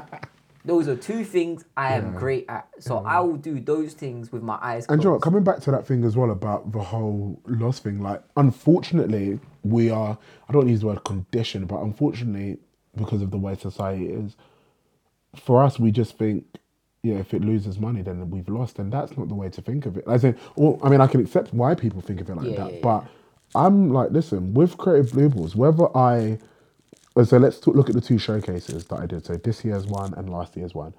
Yes, we profited on both of them, not by. In fact, no, we profited on the first one. This one took an L, but that's life. I know that the impact of the one last year, my life has changed because of that one. Like my life is in. I don't know if we're going to talk about it, but I've got commissions from it, like from the production company that came to it, who then got me to write something for TV. You know, like that happened because of that. Similarly, with this year's one, which was only 3 weeks ago, like I already know what is going on off the back of that, and so yeah, cool. In the space of 5 minutes, I've lost. 5 minutes later, you've lost X amount, but in the long run. And I don't even consider it out because until I die, where the balance sheet isn't balanced anyway, it's until the end and they were like, well, are we in profit? Are we in green or are we in red? That's actually a really good way of looking at it. Listen, when I because this thing that even the L was voluntary, which I was like, listen, I can either take the L on the company or I could.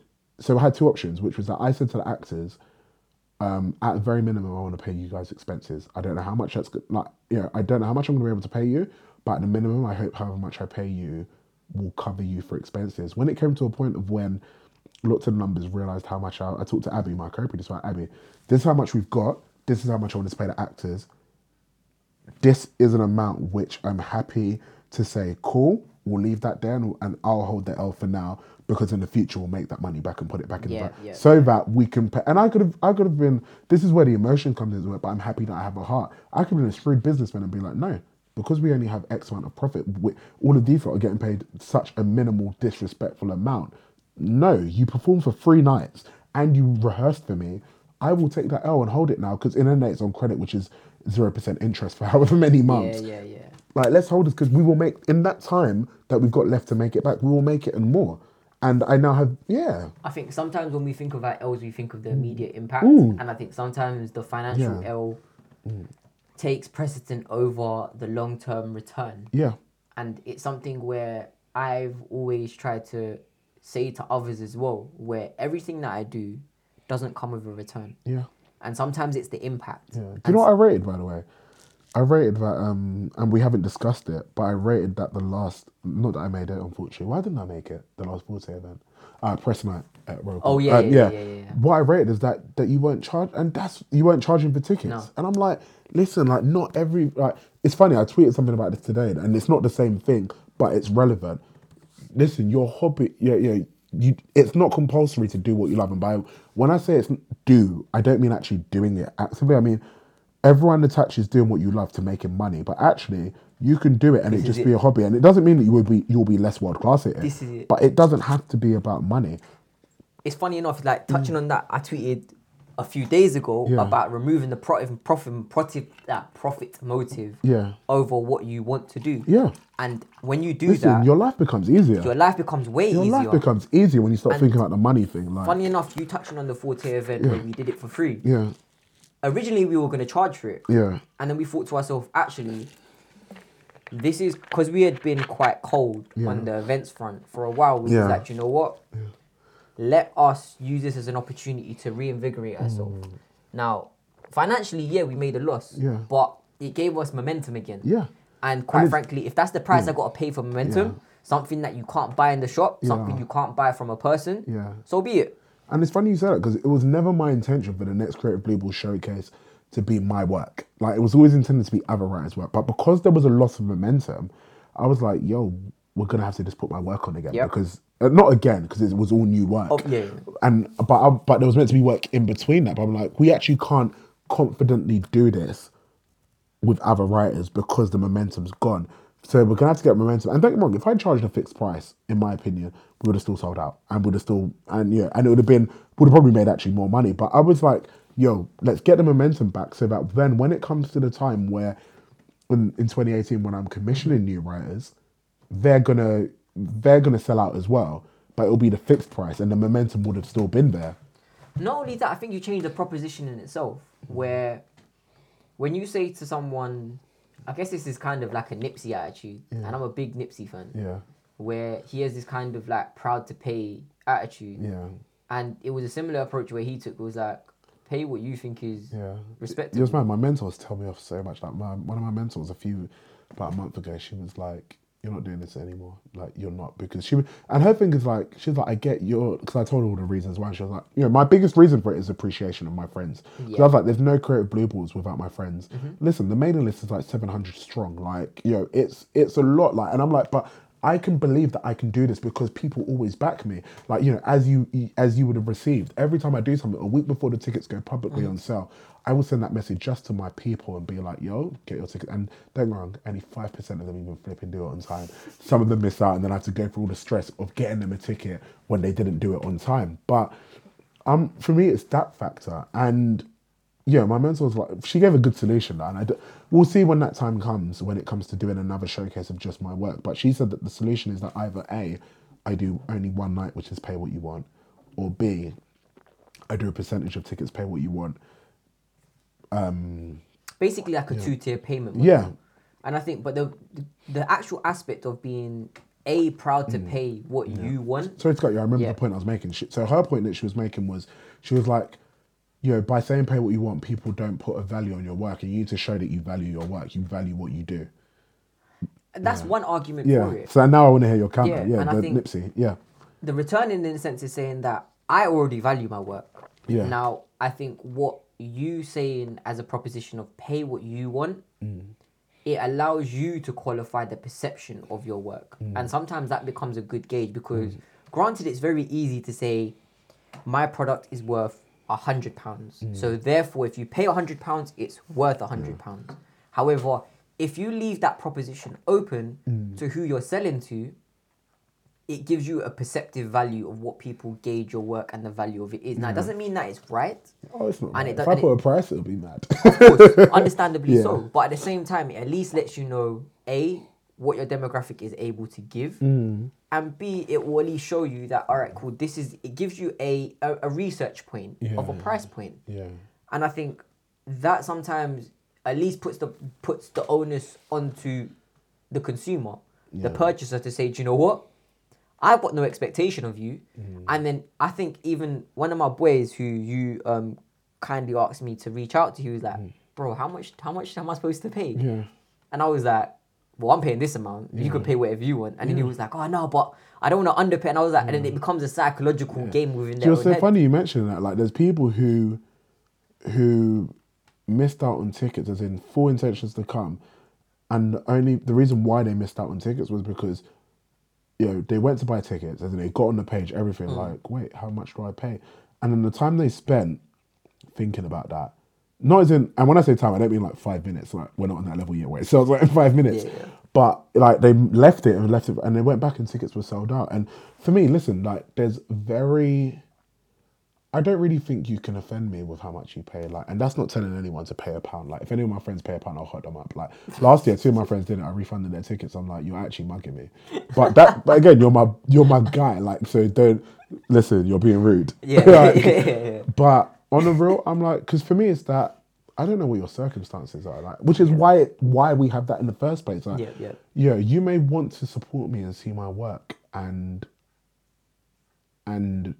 you don't know how much it, so you just think, flip it, I just want to go. But I bet you, if I was to go through the stats, I haven't done it yet, I haven't gone through any of the numbers yet, but I reckon almost anyone who came last year that came again paid the same amount or more. I had someone who came twice last year. He came on the first night. He won the ticket in a competition, actually, on a social media competition. Okay. The next day he messaged me like, bro, I really want to come again, please. Somehow I managed to get him a ticket. Guy paid £20. Like, This is it. This is it. Like, And so ultimately, like, this is about reaching out to more than just my friends, because which is why the pay why you like what you like works, because it's hard to commit money to something, especially this isn't a rave, for example. This is flipping theatre. Like, this is, let's be real, like the majority of the demographic that I'm both from and that I'm surrounded by, that I connect with, this is not their world. And yes, they will come see the work and hopefully think it's dope.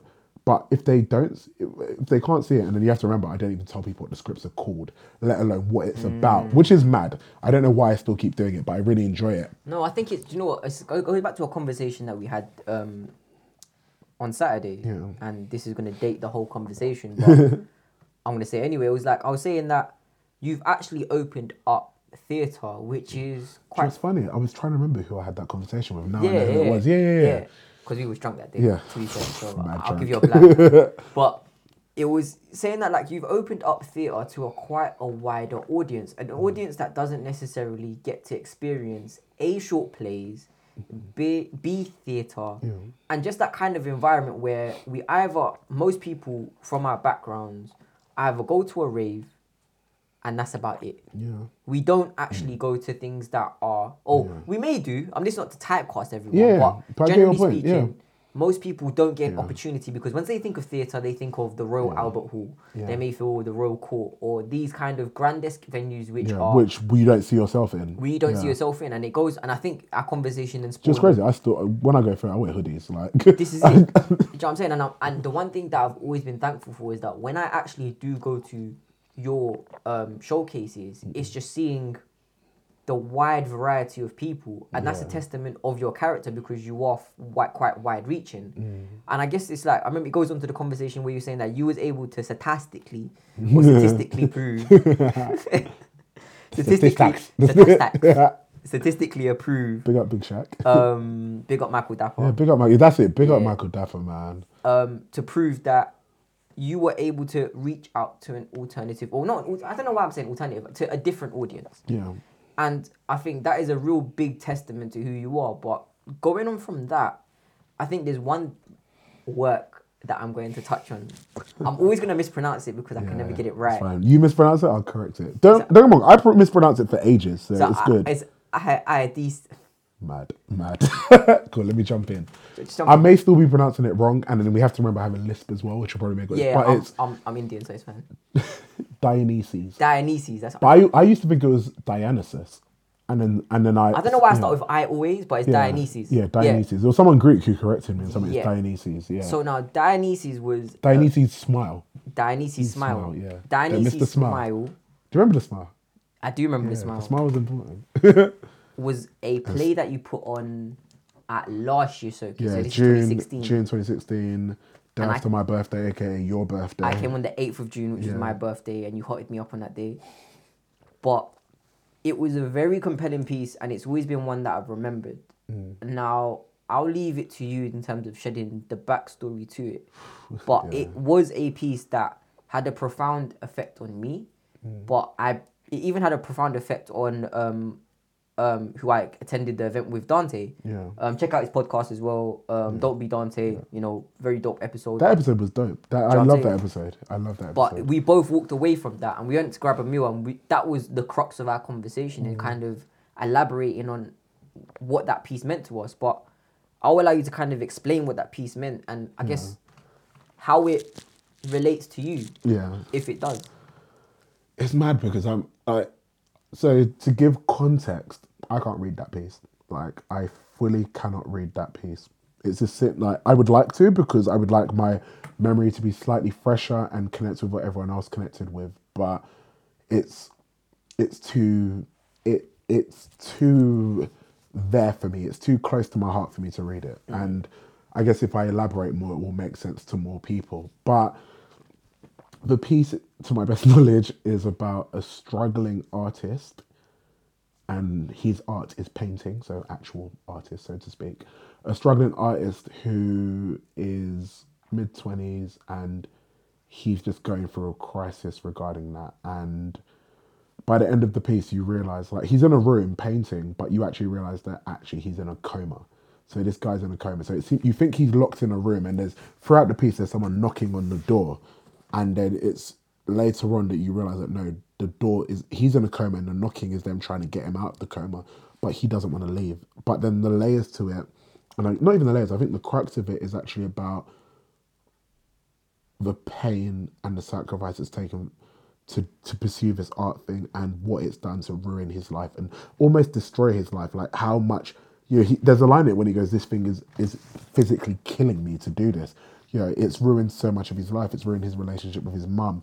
And to explain why I can't read it, because that's about me. That piece is about me. Like, that I've always said to people, that piece is 80% me. There's a reason why I never went to any of the rehearsals. I didn't go to rehearsals for that piece. So I've watched that piece 3 times. I've watched it one in a dress rehearsal the day before or on the day, and I watched it on both nights. Every time I watched it, I cried. Every time I watched it, so after the first time I watched it, pardon me, I had to ask, so the actor Joshua Boyd Campbell, who is sensational and Perfect. like perfect. Perfect. Let me tell you a backstory before I go into it. So big up Josh, big up Cheryl Hill as well, the director, and I'll come back to them. But an interesting story is that the person who I'd wanted to play that role, and it's weird, I don't normally publicly talk about this stuff because I think it's rude and disrespectful, but I think there's a lesson learned, which is the only reason why I reveal it. The person who I wanted, who I approached, talked about it and everything, was Adeyemi, aka RS. And it's weird because I look back now and I'm like, I'm so happy I didn't get him. Not because he I'm so wouldn't, glad as well. not because he wouldn't have done it justice, because Oh, he no, is yeah. a bad boy actor. Like Oh, no, people don't definitely. even rate the levels. Like people that, like, you know me in mockumentaries. I'm Yeah, like, yeah, listen, yeah, yeah. mockumentaries is new levels. He would have nailed it. However, the reason why I'm happy it wasn't him is because people would have been like, for me, I wanted it to be him because of no, number one, I wouldn't have told anyone, so it would have been a surprise. So you just see him on stage and everyone's gonna be like, yo. But that would have been a bad thing. Because people would have been distracted from the piece because it was him. Because this was when RS was popped that the BBC one hadn't even come out yet. Yeah, So this we're was when still it was on still that. a YouTube Yeah, and we're sensation, still yeah. off the hype of the and so therefore people wouldn't have even taken in the piece like they should have, because it would have been that gas of this is RS. Like, yeah, and even though the piece has comical elements in it, people would have found it comical for too long when, and so, and Josh was just, listen, Josh was like, it's weird because so many of my best, and I don't want to rank people on who my best performers have been, but so many of my best performers, there's a backstory to their audition where they normally didn't make it. They nearly didn't make it. So his one, I think, what happened with his audition? It was a Saturday morning, I want to say, and his like phone had died. He was cycling, and he was coming from night vigil at church, like, and so he came late, but we still auditioned, and he was really apologetic. And that audition, I had chills. Like, it was like me and Abby we looked at each other after, like, that's our Dionysus, like, and so yeah, that I'm so happy we got him, and he was just magnificent. Like, I can't wait to work with him again. And even I remember later on in the process when he talked to me about it, he was just like, someone who I cited as inspiration was Basquiat, and I'm like, that's mad, because I was thinking of Basquiat as I wrote it. Like, and even, he was wearing a Michael Jackson t-shirt, and we all know I love Michael Jackson. Yeah, he I didn't was, tell wasn't he? I didn't tell them to. Yeah. That's something they decided in rehearsals. I'm like, what are the odds that you're going? And don't get me wrong, there's references to Michael Jackson in the piece, but to boldly do that and actually, because there's other references too, but none of them matter to me like Michael Jackson did. That's who I love.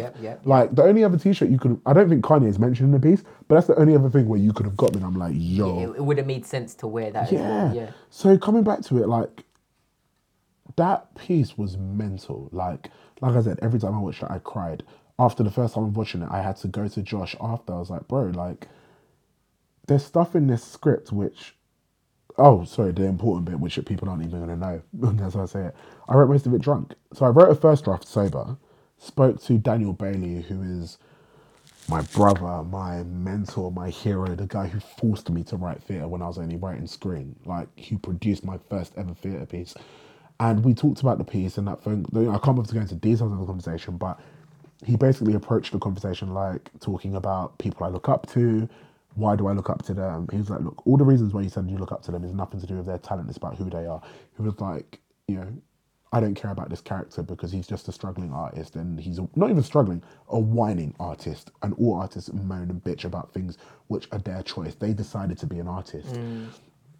And then somehow we got talking about my life, and he goes, everything you've just told me there in the space of 2 minutes is more interesting than this whole script. It's like, Abe, I know you're scared to put this in there. Put it in there. Put it in there. And I just start crying on the phone. He was like, I haven't even spoken to you in a while, so I don't even know the stuff you've been through. This is when I've been through the stuff with my mum, and he was not aware. He was like, but I know you're going through stuff. I can tell. I know it. And he was like, and furthermore, on top of everything you're going through, he's like, I know the pressure you're dealing with. I know that everyone out here is like, when is Abe gonna make it? Like, people are talking about you. They want to know when it's gonna happen. Like, they believe in you. They're watching your journey. So he was like, people are saying that, asking it. Like, I know that pressure is mad. He was like, put it in the play. Like, and I'm just there on the phone, like in Woolwich, crying my eyes out, walking through my estate, like mad. And he's like, yeah, you need to put it in there. And so whenever I picked up the script, bought a bottle of whatever, and I just drank as I wrote. And so coming back to the conversation with Josh, I see this play and I'm like, Josh, was that improv? That is in this bit. Like, I was picking out lines as in, I was like, do you remember that line there? He was like, bro, you wrote it all. I don't remember writing it. I was drunk. I don't. So, because that's what I had to do to be able to be comfortable with exposing myself. Do you think you've become more comfortable in exposing yourself? Maybe. To an extent. And I'd say to an extent because I feel like from the pieces that I've seen of yours, from as well as I know you, that's probably one of your most introspectively vulnerable pieces. You've touched on a lot of aspects which relate it's to not even one of, it's the. Yeah. Like, the only other one which would be more is the one I'm currently writing. Yeah, I'd say, probably the is probably more an operative word. Because Sods is, I think, because you're probably referring to Sods, Siblings of Divorce, which is very introspective. But I think I didn't drink to write that.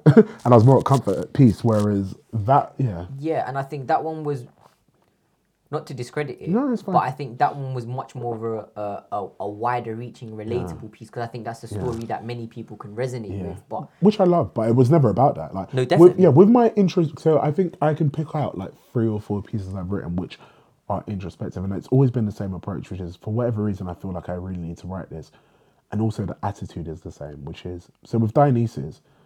If I look back in time now, Dionysus, the reaction was mental. Like how people connected with it, how people felt, like it. It was mad. But for me, writing it and putting it on, so with that, so how to fix a car crash, for me, it's very simple, which is that it's a comedy. So if people laugh, it means they liked it. So the first laugh, I was at peace. I'm like, yo, people like it. Similarly, Seeking Serenity, because of the subject matter, I know it's going to connect with this demographic. It's about a Nigerian family. Like, people are going to connect and feel it and blah. So again, I know how to quantify that. With Dionysus, I was like, everyone can walk out and say they hate it and I wouldn't care, because I just desperately feel like I need to say this and get it out of me. it was therapy. It was. And the craziest thing about it is that, and this is probably why I can't read it, is because whilst it was very much talking about my relationship with my mum and my relationship with writing and how, like the character says, this thing is physically killing me. Like, I love this thing and it is destroying my life. It's destroying everything around me. To an extent, it ruined for a time my relationship with my mum. But what I didn't realise, which is why I can't read it now, is the foreshadowing, which is that it talks about destroying a relationship with a woman. And it did that. Like, and I didn't realize it. I wrote it, but I didn't. And that's where the being drunk bit comes in, because obviously when I'm drunk, I'm not thinking or worrying about that. And now, obviously, with everything that happened, I now know that I was foreshadowing the future, which was about to come, and I didn't know it was. But really, I got asked an interesting question today, actually. So I had as you're aware, we talked about it off record. I had a feedback session with my script reader, my dramaturge, which is a fancy theatre word for a script editor. And she said to me, do I think I can ever be, if I can ever be fully, give me a second, I'm going to find it because I wrote it down because I might put it in the script. She asked me a question. While you're finding it. It's not there. My phone wasn't syncing earlier. So she basically, along the lines of, can you ever be fully, not available, but something like that in a relationship? And straight away I just said yeah, but it was funny because I said yeah, but how I actually said it was yeah. And she and then she just bust up laughing because she was like, you're lying. Yeah, she was like, the fact that you went high, but then I broke it down as to why. And I do think I could, but I was like, yeah, I was like, well, it depends. And she goes, see, there you go. I was like, no, hear me out. I was like, it depends on what their attitude is to my writing, because I've always said this, like, listen, if you understand it, then we'll have a great relationship. We'll have a better relationship. Yeah, you'll even be surprised at how good it will be because you get it. But if you're here doing World War against it, me too. I'm going to do World War against you because you're trying to come in between me and something like. And it's not a matter of who or what do I love more. It's about this is like, this is why I love Wretch. Like when I hear in the interviews when he talks about I feel like when I hear him talk, I'm like, the pain you're talking about is in, listen, It's so loving relatable. what we, is in, I'm not even talking about the family pain, it's in actually how much I love this thing. Yeah, The pain is yeah. mental. Like, it's destroyed, like I say to people, this thing has wrecked my life in so many different ways over and over again. It's messed with family, it's Yeah. messed with a spouse, it's messed with friendships. Like, it Yeah. has, and still I'm here, like, yeah, and don't get me wrong, it loves me back, but there's been many times it hasn't loved me back, and it still doesn't love me back at times. No, And I'm definitely. here like battling for it, like, yeah. So, yeah, shit. But I do, I do think I could definitely do it. As long as that person gets it, like they will get all of me anyway. You will get me as long as you're not fighting it. You don't fight it because I naturally will then be that person where I consciously make decisions to make sure you feel good. It's funny because touching on the Wretch point, Yeah. there was one thing that he said that always kind of stuck with me. It was like, I spent more time making my albums than I did making my kids. And I was like, Bars. I was like, raw. Okay, Bars, that puts bars. things in And perspective. it's crazy because no matter what, whether you're crap or you're the greatest, big up Rich, the greatest. He's the greatest rapper. The greatest. Like, Greatest. whether you're crap or the greatest, that will always be true, which is that you spend more time making music than I would like. Actually, no, it may not be true because it depends. So I'm just thinking making children means having sex, but actually, it could be even chasing pussy is Yeah. making children because in the end of the day, that's what it will end up That's boiling what it down end to. up being. But either way, the answer is still the same, at least for me, that I spend more time writing than I do making Love. making love, making like, Yeah, everything that's with mad. that. Listen, my But- future girlfriend, my future wife, I'm sorry. Apologies in advance. But Yeah. it's touching on the point of you saying about your relationships in terms Before of we like, go on, Sorry. quick point. It's funny because I'm saying sorry to them, but the maddest thing is that's what they all fall in love with. But then when they have to be in it, it's a problem. And finally, I'm glad you said that, Yeah. and I'm glad that you interjected because even within my own kind of space, and while podcasting is very different, or even just everything that I do is very much a different world to what you do. I've done podcasts, and women that I've engaged with or have taken an interest in me, when they listen to it, it almost threatens them by the level of honesty that I show with certain aspects, particularly when I touch on relationships or my past relationships, or Yeah. when I talk about my current endeavours or otherwise, and where I'm always about putting a very honest, introspective showcase about who you are and what you are. Women are very much threatened by that. Yeah, of In course. I terms don't of that, blame them. sorry, the women that I've engaged with have felt threatened by that, to put that disclaimer in place. And it's interesting that you say that, when they, but then at the same time, that's the thing that draws them into it in terms of what they take an interest in, say, for example, with yourself, is your level of introspection and the level of detail that you show and encapsulated within your writing. Where maybe on the reverse side with myself, it's the conversations I'm able to have. But when they're within it, it's like sometimes they'll even get the situation where they'll hear the podcast and they'll be chatting to me off the record, and they'll think that every conversation has got to be a flipping podcast. And I'm like, I don't have the mental space or the energy for this, but sometimes you will still get the brutal honesty that I'm going to portray on here. And if you can't deal with that, then unfortunately, this will always take a precedent. The conversation that I do, which is for my own gratification, will always take precedent over anything else. Yeah. And sometimes I feel like the partners we pursue, while they may be good people, while they may be suited to us outside of our creative realm, there's very few that can actually step into our creative realm and know how to navigate it with a sense of assurance without it feeling personal to them. Yeah, I think it's so difficult there because, like, even if we come back to Saturday when we're all drunk and Jovial, not drunk, jovial, jovial. and On a side note, big up Cam, Wendy, Natalie, Chike, Natalie as well, Yeah. because there was a great conversation that occurred later that incredible. night. But yeah, go ahead. There was something specific said, which was by one person, and it was about how, they were talking about the kind of person they want, or the kind of person they go for, which is like the creative type. But then at the same time, feeling like the creative types, the other thing that they want, the creative type, or not even they can't do, but stereotypically they don't do. And yeah, that bit, like they don't, not even commit as such, but commit and I guess, I don't even want to say it's be grounded, but like be that whole family thing. And the other one, it's real, like because it's weird. I always think whenever I hear that, including on that day, I'm like, listen, to an extent, because I'm a Gemini, so I can always contradict myself.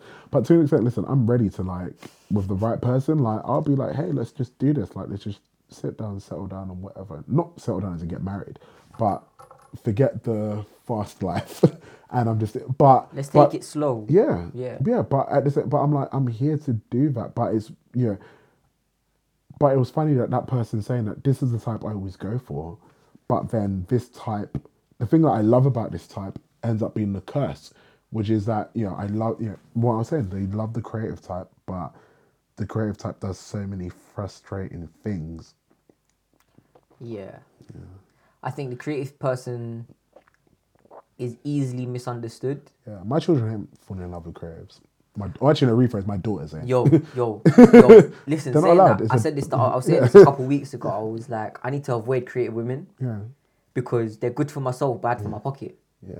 Oh, I saw you tweet about Yeah, that. they're For me, it's the genuine- opposite. That No, as in, no, don't worry, they're probably bad for all women are bad for my pocket, but it's the soul bit that's like. Do you know what? It's how you qualify soul is how you qualify good is to each their own. But I realized that I always gravitate towards creative women because you know what? There's one thing that is the most unique about life, and that is your creative endeavours. Yeah. Everybody can do, not everybody can do math, but there's some things that remain. You know what I was thinking about as soon as you said that? Well, plus 2 is 4, minus 1, that's 3. I'm actually gonna ask you a question about that, but it's like there's certain things that last a test of time. Yeah. But your creative endeavours mark a test of time or mark a time itself. So, for example, Mona Lisa lets you know that was made at that very moment. You cannot replicate that painting. You could try replicate it, but it won't be the same essence. That is, and with creative endeavours, that's what I feel you get. But with creative women, I feel like depending on who you are and where your strengths lie, they can enrich your soul so much and make you live within the present. But if you are someone that is very much legacy driven and someone that is very astute about the realities and the mechanic nature of life, being with a creative person can create so much conflict. And I think sometimes that's why I say to myself as a recent, I need to avoid creative women. But I know, hand on heart, I will fall in love with a woman that is creative. I know that as a matter of fact. I have no idea what I will. Like, I've stopped trying to figure it out. Do you know what? Like, I'm just drawn to it. I'm just drawn to it. And I think... there's a country I know will destroy me, but... Yeah. It will definitely... It's I can't even reveal that. It's called... I think there was a term. It's called... this might not be correct, but I think it's called creative destruction. Right? Where ultimately, in order for something new to be born, something must be destroyed. Well, I'm writing a good script right now. That came from destruction, so... This is it. So that may just be the case of it. Yeah. But now this is a bit off topic before we kind of, wrap up things. Yeah. And this is something that hit me during the conversation when you mentioned Coyote coming and being supposedly, may potentially would have been the lead role. Yeah. All right, so we got Big Shaq. We got RS. Yeah. Right? I feel like these are parallels of the same character. Yeah. However, they've been represented in different ways. And they both had a viral success. Now, which one are you more comfortable with? All right. So you know me, I'm mad long-winded. But before I answer that, I have to say something. And it's weird because of the question, I will answer it directly. Yeah. As much as... But you're allowed to give context and you're allowed to give, an expansion. So I will answer it. Like, I don't want to be Switzerland and be like, I can't pick. But I don't think I should pick. But I will. Yeah. Because it's important to. And it's also a very, actually, not personal. What's the word I'm looking for? Subjective response. Yep. But something I would always remember is years ago when I'd get frustrated. And I'm so grateful. Thank God I'm not this person anymore. But I'd get a bit frustrated about the success of other people. Pardon me. And I'd be like, I don't get it. Why are they doing that? And I'm not. And this isn't even it's weird because people will hear this and will think of like the most obvious answers. And I'm not thinking of Coyote or Michael, but maybe versions of that 2-3 years ago. That's what people assume. But it still isn't even that. It's something, I'll tell you off record who it actually is that crossed my mind. And my boy Femi, who directed my first short film, he'll be directing my next short film next Closure. year as well. No, Closure was Kobe. Big up Kobe, by the Yeah, way. yeah, yeah. His next short film, he's gonna win awards for it. Like, I've read it and it's incredible. I want to say the name, but I don't even know if that's out there for me to be saying. But that short film, actually no, it will be out there because they put it all on the website. It's called Haircut. Okay. That short film is magnificent. I read the script before he even got like the funding for anything. I was like, yo, this is, and you've improved so much. Anyway, back on topic. Femi, who directed my first short film, Therapy, I remember him saying to me that, Abe, like, you have to remember that, you know, these people who are achieving these things, like, you can't get wound up about it because you don't know what their goals are. Mm-hmm. So why are you letting it get to that? Their goals are completely different to yours. Like, yeah, internet, I know my goals. Like, I know what I'm trying to achieve. And in my head, my goals are bigger than the goals of anybody who anyone might compare me to. Like, even, no offense to Michael Dapper and Big Shaq, for example. I'm like, but for me, you know my goals. Like, I'll probably even say them. As much as I was trying not to, I'm like, listen, I'm trying to win Oscars out here. I'm trying to win, you know, BAFTAs. I'm trying to win. Affirm the Olympias. thing, Yeah, fam. listen, that's Affirm what, it. like, as in, that's always been the aim. And it's weird because I've started to change slightly in terms of thinking of other things, but that is still the thing, what I'm trying to do. Yeah. And so therefore, like, let's put it on a more simple level. Like, at the end of the day, in fact, now we can put it on the two people you've just asked me about.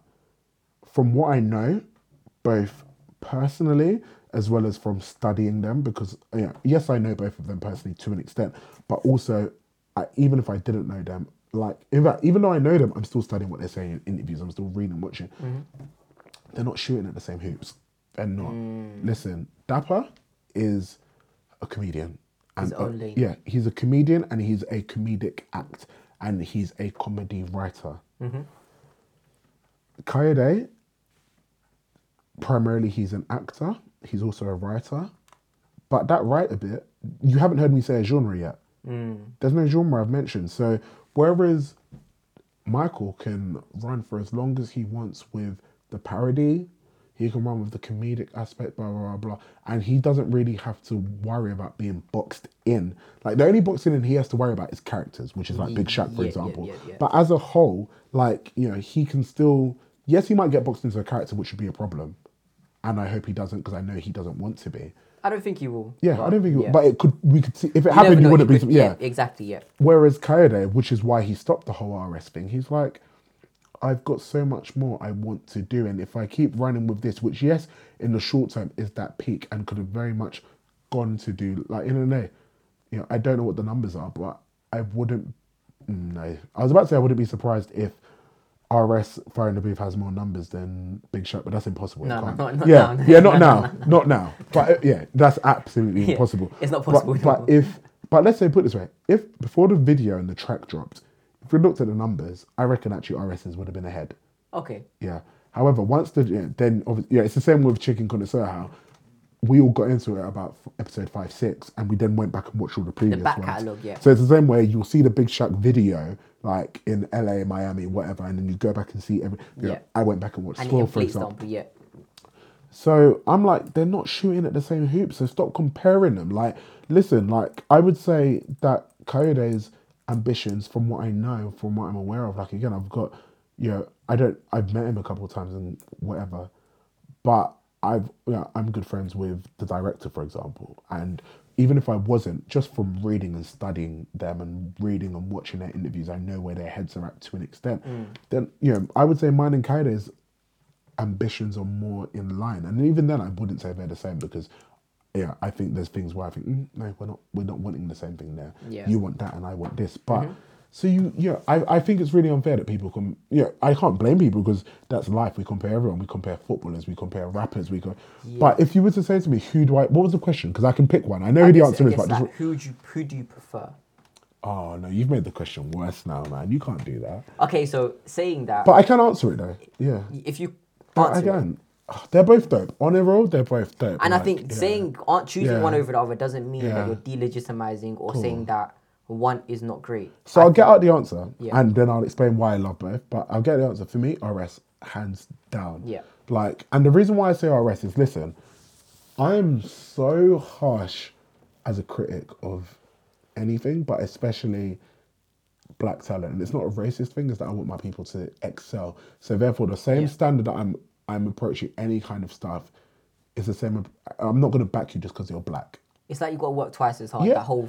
It's not even that though. It's just that I'm not going to back you because you're black. As in, no, I'm not going to back you just because you're black. Okay. Yeah. Yeah. Okay. As in, if I back you, it's because I think you're the same excellence which I'm rating. Yeah. Everything So this else. comes. So the reason why I will back and don't get me wrong, Dapper is also killing it in this film, but I think RS for me was another world. I think we'll see from 12 months and now in regards to Michael Dapper as we gave RS 12 months. Or should I say Coyote 12 months? So, yeah. So with RS, I'm like, yo, first minute drop, 6-second video, Vine. I loved it.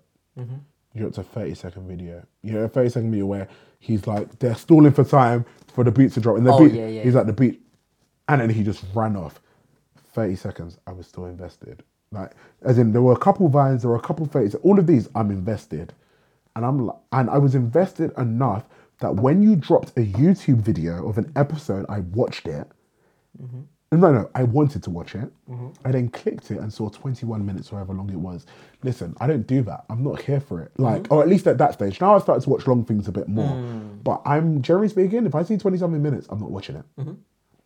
But I was so impressed by the little things you've dropped that I wanted to watch it, and I watched it, and it was levels, like sensational. Like, and I watched it early, so not to say that everyone gets caught up in the social media, but I watched it from the beginning, and I knew straight away this is amazing.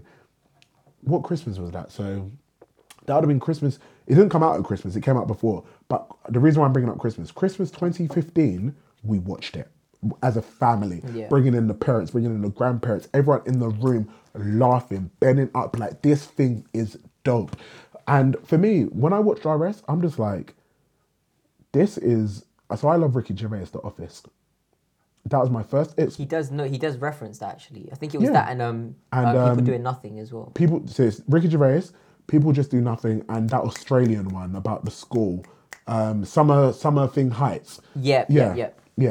And it's weird because I don't watch People Just Do Nothing at the time, and now I fully get that that's where not in the criticism way, but that was their key inspiration. Yeah. And it's weird you mention People Just Do Nothing because obviously I went to the Corrupt FM concert, which is the same, and it was lit. He's a bars, you know. Right, I've watched it. Bars. Bars. But for me, when I watched The Office years ago, and I was like, do you know how hard this is? Do you know how hard it is for you to do this and it's actually believable?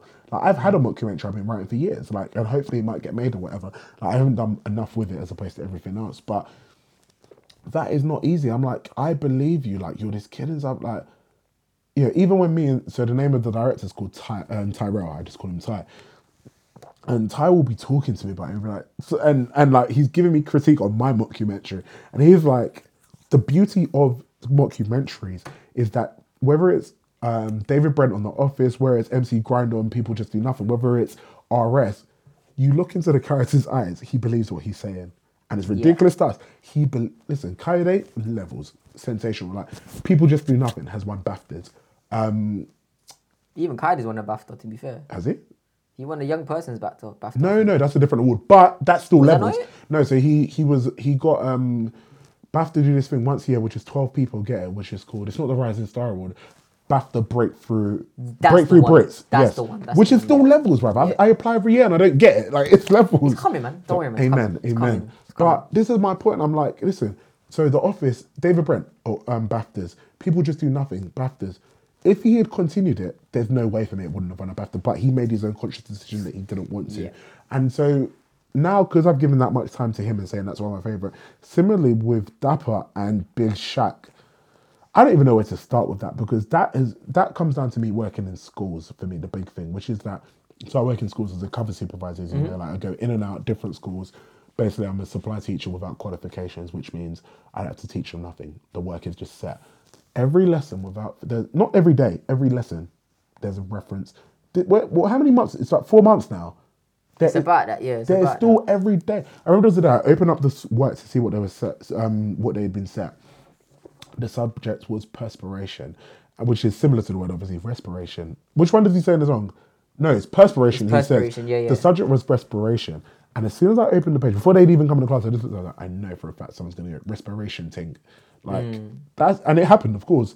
Listen, it is so embed. Like, forget the stuff we all know, which is the bigger things, which is the numbers it's done, the everything. Like, the viral effect. it has been like It's a cultural impact. Do you know what? The one thing that upsets me that I never said, because now I'm saying it, I don't think it means much. Because whether it happens or not, no one's gonna be like, "Ah, he said it," and I wish I could. Before it even hit a mil, in fact, even before maybe that video happened, I was like, "Yo, this thing might do 1 billion, like Gangnam Style." Like, I looked and I was like, I think this might do 1 billion, because it's that effect which I'm seeing on a level which isn't even part of what like I said, you're not a snapper, right? Snapchat?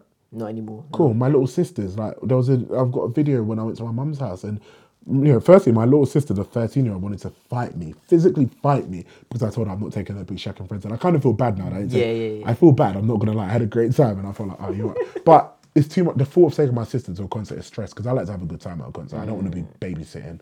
I'm a selfish bastard. But I'm like, the effect this has had has been mad. Like, we've seen all the random videos, like whether it's like in South Africa when they're not South Africa. Where's Mugabe? Zimbabwe. Whether it was Zimbabwe where they're protesting, whether it's in Nigeria when someone's doing a party, whether it's in the church in London, whether it's in flipping America, like, it has gone mad. Like, it has a cultural impact which cannot be. I think it's unheard of, and I think the reason why I asked that question is because I feel like I say, they are a parallel of a similar character. Yeah, which they're a parallel of a similar character, but the person behind them are different. And they do, like, if you watch Enterprise, for example. Yeah. Which is brilliant. Like, listen, of course. I'm still. I shouldn't even cuss them because I'm working for them. Anyway, whatever. BBC. Like, I'm gobsmacked that they only commission an episode. And don't get me wrong, in my opinion, I will be very surprised if they don't commission a full series. Yeah. But for me, pure and simply off the fact that, off of what he's done, you're commissioning him a full series, because you know that whatever he makes, which is amazing or whack, people are going to watch it. And that's the rule when it comes to all this stuff, the business and the numbers. If you can get the numbers in, you're going to get commissioned. There are filmmakers, screenwriters, musicians, whatever, who are still making work over and over again because they get the numbers regardless. I feel like that was dope. Yeah. It was dope as well. Enterprise was dope. No, definitely. Yeah. And I feel like the point you just made, I feel like there is a different benchmark set between black mediocrity 100%. Yeah. and white mediocrity. Yeah. Listen, if RS was a white guy, it wouldn't have been one episode. It would have been. I'm sorry, not RS. Kaide Women. Let me respect him. Yeah. That was me, definitely. not you. If Kaide Women was a white guy, he would not have done a pilot episode where they're testing to see what the numbers do. He would have got a series straight away. Undeniably. 1,000,000%. Like, now, the reason why I drew the parallel was the fact to say that, they are, of a similar character. Yeah. But in different ways. Yeah. They both parodize and they make satire out of the guy from the ends. Yeah. However, they both went viral, which is a similarity. Yeah. However, in terms of we're still doing the head tapping memes and we're still doing the head tapping memes. Like, this is like 18 months, 2 months, 2 years later. 2 years ago. Yeah. But 2 years plus. Exactly. Because it was Christmas 2 years ago when I showed the family the video, which means it's even further back. This is it. And it's like, looking at that now, is like the reason why I draw that parallel and ask you for which you prefer, which may have been the wrong word to you. Yeah, that's fine. But at the same time, I feel like you gave a very just case for both. And there's some aspects which maybe I didn't even take into account of.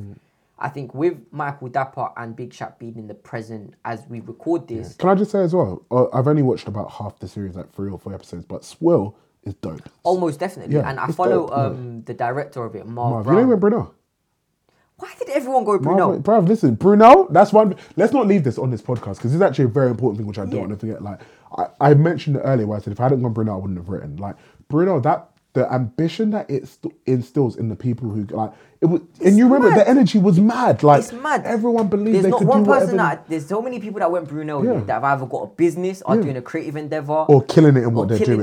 It's like, and it's not like it was a top 10 uni, but there was just that thing in all of us where we really wanted to do whatever we wanted to do. I can name at least 5 people that have gone Brunel, that have either got a business or doing a creative endeavour or reached a milestone within their respective. Where you're just like levels. Where you're like, bro, like the Brunel breeds something. Yeah, it was special, and it's weird because I don't know what it's like now, but I personally don't think it's what it was when we were there. No. But yeah, when we no, went but I there, don't it was even mean different. that bit. I don't even, but I mean in terms of like the way we're talking about us. I don't think in the next 2-3 years we're going to see more.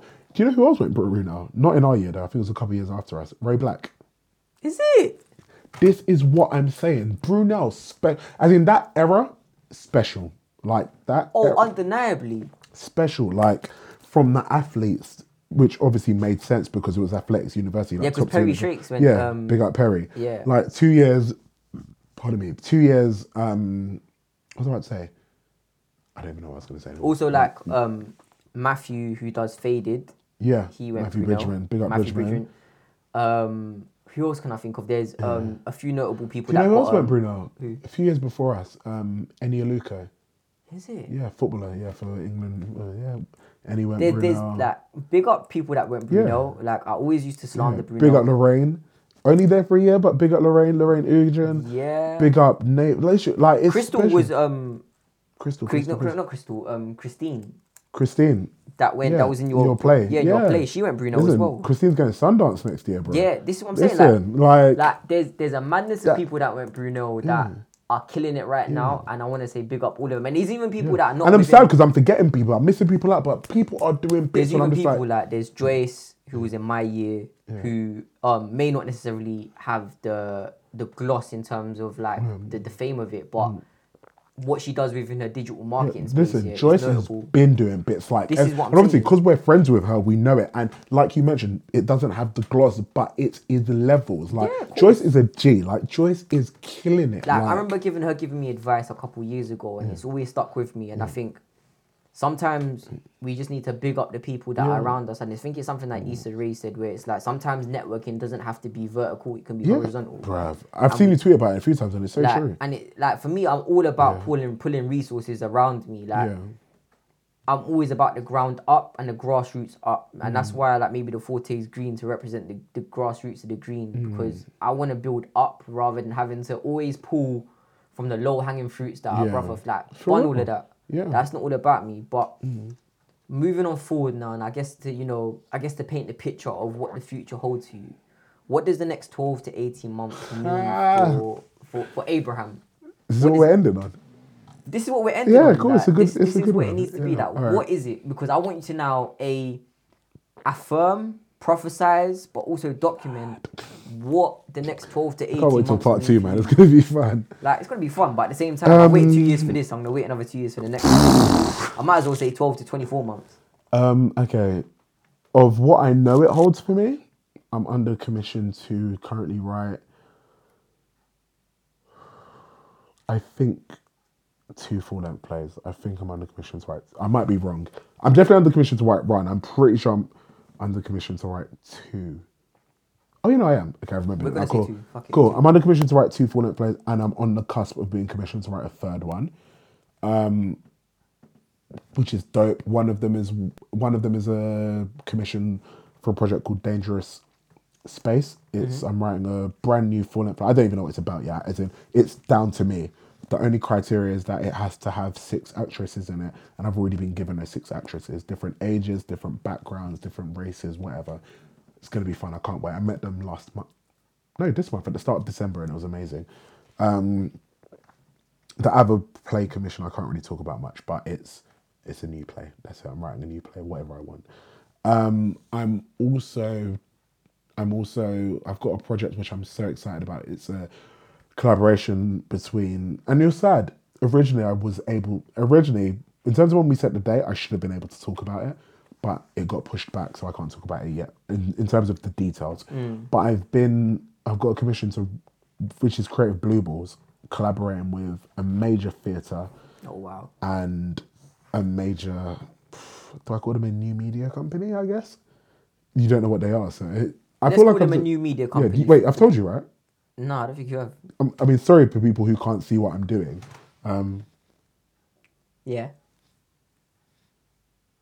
Okay. Oh, is it? Yeah. Is it? Yeah. So it's Creative Blue Balls, the theatre company, and that the project is going to be mad. Like when it gets announced, I can't flip and wait. Like Alright, that's mad. it's been burning Alright, me.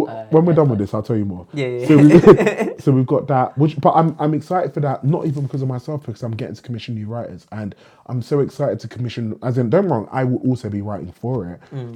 But it's also that I'm going to be able to give these people the opportunity, the platform, the connections. Like now that you know the company, you have an idea of what more there is going to be to it in terms of the other kinds of people that will be involved in that project. Undeniably. So there's that. I'm writing. So I've got a deadline January 8th. So I'm writing a new play for Royal Court because I was part of their Royal Court's writers program. When that script is submitted on January 8th, I then begin writing something for TV. Which is another commission. Is that the BBC thing? I was about to say I can't say who, then I realised I mentioned who it was earlier, so fuck it. I'm gonna snake you anyway. That's it. It's a BBC thing, it's a right? BBC. Yeah. It's a BBC. And don't get me wrong, like, we don't have enough time to discuss it, but the reason why I don't mention these names is because this industry is fickle in terms of... And it's petty. Not even... It's petty, but not even that aspect. It's fickle in terms of it can fall apart tomorrow. So as much as I've been commissioned, there's no guarantee yes, I'm being paid for it, which is dope, but there's no guarantee it will see the light of day. There's no guarantee it will see the light of day, which is why I don't like to talk about it, because people are like, oh, what's going on with the BBC thing? And I'm like, oh, yeah. And then one day it dies. And yes, I'd have been paid up until it died. God forbid it dies, by the way. But I would have been paid up until it dies, but which is dope for me because I can keep a head over my roof from writing. Yeah. But... And we're actually going to wrap up on something different, I've decided, by the way, because it was something which I said I wanted to talk about. But yeah, so that's probably why I don't mention it. It's because people don't understand it. So people think, once they hear the name, they think, oh, this is amazing, this is going to be this. And I'm like, there's no guarantees. Like, sometimes it could be that we get to the final hurdle and then the actor says they don't want to do it no more. And the only reason they were keeping the project on was because it had that actor attached to it. In fact, the irony of it is that I wasn't given that as an example for mine, but when I tell you who the actor is, it's mad. Like, how could I forget the whole Jude Law thing? How? That wasn't even what I was referring to. No, but how can I forget about that? Because we're gonna prolong this podcast just for at least 5 to 10 minutes before we wrap up. I'm sorry. Jude. But before we go into it, let me just wrap up on the commission. Cool. So yeah, we've got the theatre stuff, the commissions that are going on. We've got the TV one, and then on top of that, oh shit! I just realised a project which I was okay. Cool. This isn't the one which I said I shit to, but I'm also on a personal level with Creative Blue Balls. I think the date we've set is March. We're gonna have a showcase of. Right now, the working title, I don't mind revealing it because I don't care if it changes, but the working title is, it's a dope name and I didn't even come up with it. It's the Writer's Watch List. Okay. And I'm commissioning 4 writers to write a short piece for Creative Blue Balls, and I can't wait. I'm so, because they're writers who I've been keeping my eye on for time, and this is like phase 2 for Creative Blue Balls. Just mad. What happens if I need the toilet, by the way? Do we like pause? Do we like... I know you gotta hold it. Because I've been holding it for like 20, 25 minutes. Oh, no, you gotta hold it. We're going to wrap it up. Cool, I'll hold it, it's fine. No. I'm only making you hold it because most people I would have paused it for, but you're going to make you hold it. Mad people, if you hear that trickle into the cup, it's because Sherrod did me dirty. You could have edited it out, instead he thought, let's increase the microphone to that. No. I've been holding it for time. You know what, I should have said it earlier because you'd have probably been more compassionate. No, but Sherrod, I'm actually dying here. One take, Jay. I'm one take. Because now I've said it, I'm struggling. No, you're ruining it. Now you got to either wrap up, so it's fine. Alright, cool. Guys, if you miss out anything, it's because Sherrod made me hold this and I wanted to rush. But yeah, that's that. So I'm going to be commissioning a lot. So with the project with the 2 companies, that's commission other writers. On a personal level with our own things which we're doing in-house, we're commissioning new stuff. I just want to give people opportunities, which is going to be dope. And the one that made me go, ooh, I'm writing a short film.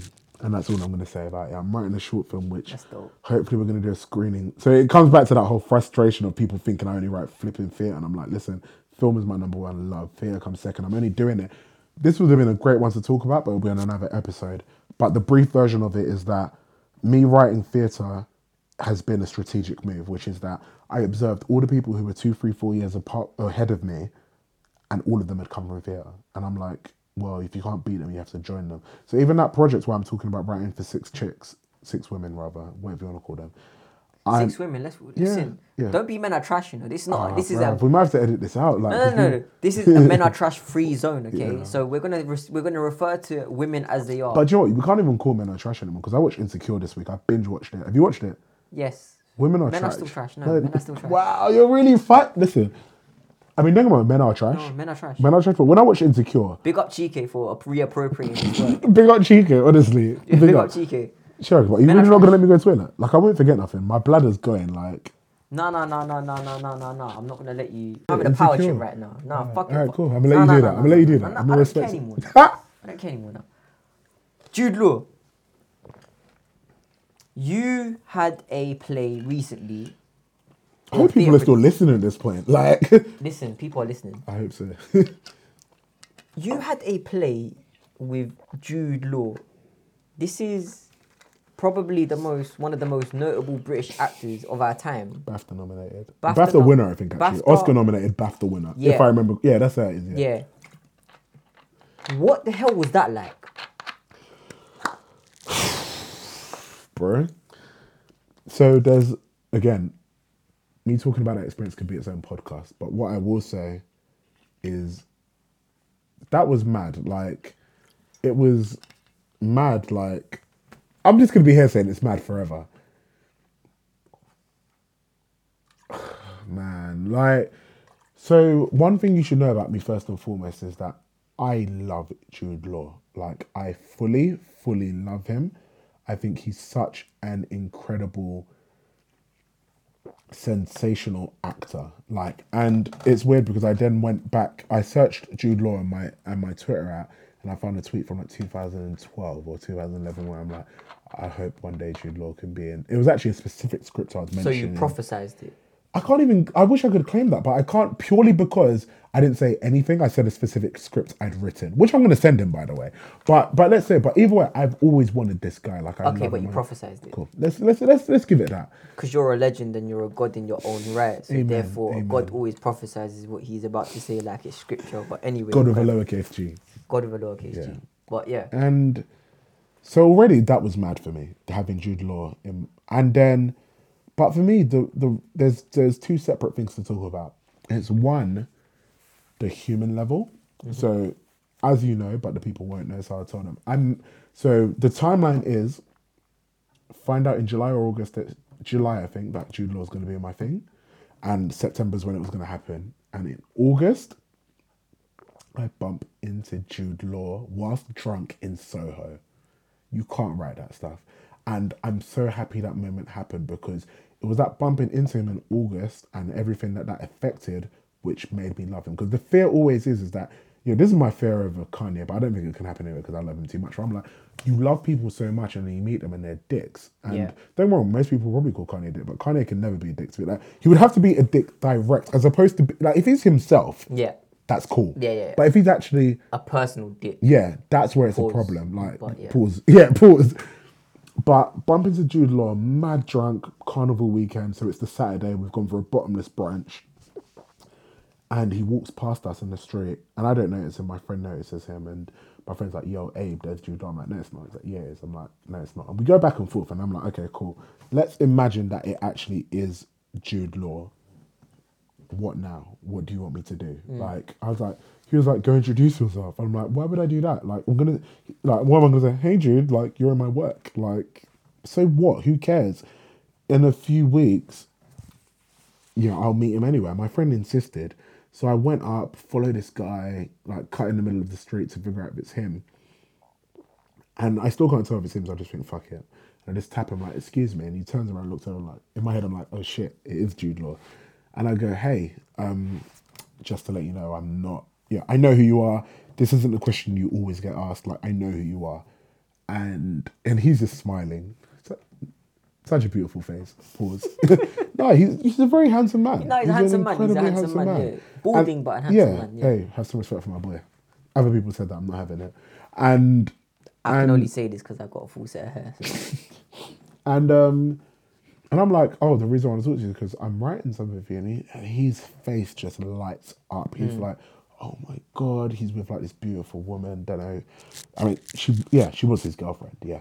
And he's like, oh, can't remember her name. This is Abraham. He's right. And I'm just thinking, this is mad. This is mad. And then he's like, so what did you want to ask me? I was like, oh, I don't know what to write. No, in fact, before I even say it, he's like, and if you're going to ask me what to write for you, what you should write for me, I have no fucking clue. And then we just laugh about that. And then he gives me an idea, which I didn't use. He's like, right, here's my idea. Maybe you could do this. Because we talked about the theme. So like, this is the theme. This is my idea. He's like, but here's a condition. If you use it, we're sharing the credit. In my head, I'm thinking, yo, imagine written by Abraham Adeyemi and Jude Law. Like, it's a shame I didn't use it because that would have been lit. Yeah. But yeah, and that was that. And he's like, okay, well, I'll see you in a few weeks. Like, lovely to meet you. But that's not, it doesn't even end there. It then comes down to the night when he performed it, which was mad. It was magical. And we're going to come back to that point in a second about that whole night and how it's not real. And I barely remember it because of how much it was. But after, we're in the venue, because it's a charity event, in the venue, he's there and everyone's just swarming him at the bar. And then I'm like about 50, 60 meters away. And he just points at me. He points at me and he's waving. And he's like, parting the Red Sea to come over to me. I'm like, this is mad. And he goes to me. He's like, he goes, oh, he's so happy to see me. He's like, oh, you're writing with Barbara, aren't you? And my heart just sinks. I'm like, who's Barbara? Like, bruv, not all black people look the same. Like, Jude, you're not this guy. You're not meant to be this guy. You're Wow. not. I'm hurt. And then he goes, no. And it's weird because once upon a time I couldn't tell the story in full because the news hadn't come out. I was like, no, Barbara Houseman. Barbara Houseman is the director who's leading. You know the commission I mentioned where I'm writing for 6 female actresses. Oh, yep. She's the one who's running that whole thing. It's her combined with a director called Nastasia, and it's called Dangerous Space. And so he's like, you're right. And I'm like, you know me, I've got no filter. He says that, and I realize what he's talking about. I'm like, how the fuck do you know about that? Because it's not public news. There's been no press release, nothing. And he goes, oh, me and Barbara are really good friends. I told her I was doing this. As soon as he said, I'm like, and then what? Like, I'm like, he's like, I told her I was doing this thing. And she's like, oh, he's writing for me as well. And I'm like, even when I last saw her, so I saw her a few weeks ago and she was just telling me like, he loves your work. Like he was meant to come to the showcase. He didn't come because they were filming like I think it might have been Eastern Europe or something. They were filming a film or he was going to come. Like, he was like, he said to her like, yo, look out for him. Like he is, like, he's got it. Like, like that's all. So when even in that moment when I'm like, yo, you've just been talking about me absolutely casually, like Jude Law, someone who I love, revere, whatever. Similarly, Barbara, who is levels, like she is so dope. What? And it's weird because I have pictures from that night and there's only one picture of it that I like, which is the one which everyone's, because there's more on my phone which I haven't shared. But that one which is the real moment where it's just me and him in conversation, like, because even if there was no picture, that moment will stick with me forever. That me and I'm also born in the same hospital as well, Lewisham Hospital, big up. And I can see the look of disgust in your face as I say Lewisham Hospital. But yeah, that. So coming back to the moment, so you were basically born in a village hospital. Fuck you. Coming back to that moment of the showcase, the truth is, it was unreal. It was unreal. I actually don't remember it because I'm sitting there front row and I'm like, and all I'm thinking, forget the actual, like, as in I've seen it now, as in I've watched it. So they had a screening for us to watch it. And I almost didn't go to the screening. I'm so glad I did because I didn't appreciate it enough in the moment. Because all I'm thinking is, yo, this is Jude Law saying the words that I wrote. And that's it. So as much as I'm hearing it, I'm not hearing it. I'm not feeling it. I'm not experiencing it. That must have been such a surreal moment. It's mad. It's mad. Like, it's mad because it's still so early in my career. And I don't think it's early in your career. I think it's at the right time. I hope so. Like, when I look at, I've been privy to, and I guess I would also go as far as saying I've been honoured to see your journey so far. Yeah. And I think saying it's early is maybe a bit of an injustice to how much you've done so far. Thank you, man. And I think sometimes we like to predefine our moments by saying it came prematurely. But I think sometimes things happen at the very right time. Yeah. And I think where you are right now, what you've been able to achieve, the trials and tribulations, the highs and lows, everything that you've gone through, this Jude Law moment happened at very much the right time, which I hope serves as a flag in the sand to say this is a checkpoint. Yeah. And I think it's only going to get better And Amen. you know, I sometimes think of success as being like a desert. Yeah. Right? To get from one side to the desert seems like a very long road, and you have to go through many sand dunes, which are highs and lows. And I think this is going to be another high. Yeah. And I hope you don't have to experience many lows, because it seems like you've gone through your own fair share. But at the same time, there are many more highs to come, and I cannot wait to see them. But to kind of, I guess, you know, take everything into encapsulation and, you know, take in the next 12 to 18 months, which you've kind of envisioned being full of work. Yeah. And you've been able to highlight saying, you know, discipline is a key part. And the fact that you are very goals oriented, which is not something that's commonly associated with many creative people. Quick cut. Yeah. One of my goals for next year is that, like, 2018, by the end of it, fully freelance. So it comes. I felt it was relevant to say that. And that's the aim. I want to, by the end of the year, and sometimes just writing in creative blue balls and nothing else. That to be freelance and to be able to go from working in retail to doing this full time on your own terms, like, you're not just a creative person, you're very much your own entrepreneur, which sometimes we don't give people from, you know, your creative and industry background to say that they are entrepreneurs in their own right. And I think sometimes we need to tip our hat and say, do you know what? You are a businessman in your own right to do things like, you know, pay what you like. That is a business move, you know, to be able to. It really is. No, it really is. And I think, do you know what? The reason why I've been patient and wanting to wait for this podcast for so long is because you encapsulate not only the best of the creative space, but I see so many pockets of great business and marketing moves. And I guess this is just me eulogizing to say, yo, like, there's so much more greatness to come from you. And I can't wait for it. In fact, you know what? I can wait for it. Because you know what? If one thing that's life has taught me, and one thing that this podcast happening has taught me, the time is worth it. Yeah. Do you know what I'm saying? But to kind of, I guess, just to, you know, for people to kind of follow your journey the way I have, how can people reach out to you? How can people keep in tabs on you? Besides me getting onto you on your Twitter, like, but how can people follow you? Like, So how if can if you wanna follow what I'm doing, I think the two best ways to follow what I'm doing is, or three maybe. My personal Twitter is all there. Abe is a legend. That's all there. Similarly, the Creative Blue Balls Twitter account, it's not active enough, but it will be active enough in 2018 because there's stuff coming up. Creative Bluebee, but if you search Creative Blue Balls, you'll also find it. And jump on the mailing list. Like, go on to creativeblueballs.com and see our mailing list, because you'll always get that email. But I think the social medias are probably the most important ones. Like, either me personally or the website. Like, me personally or the Creative Blue Balls Twitter are the best ways to stay on top of the journey.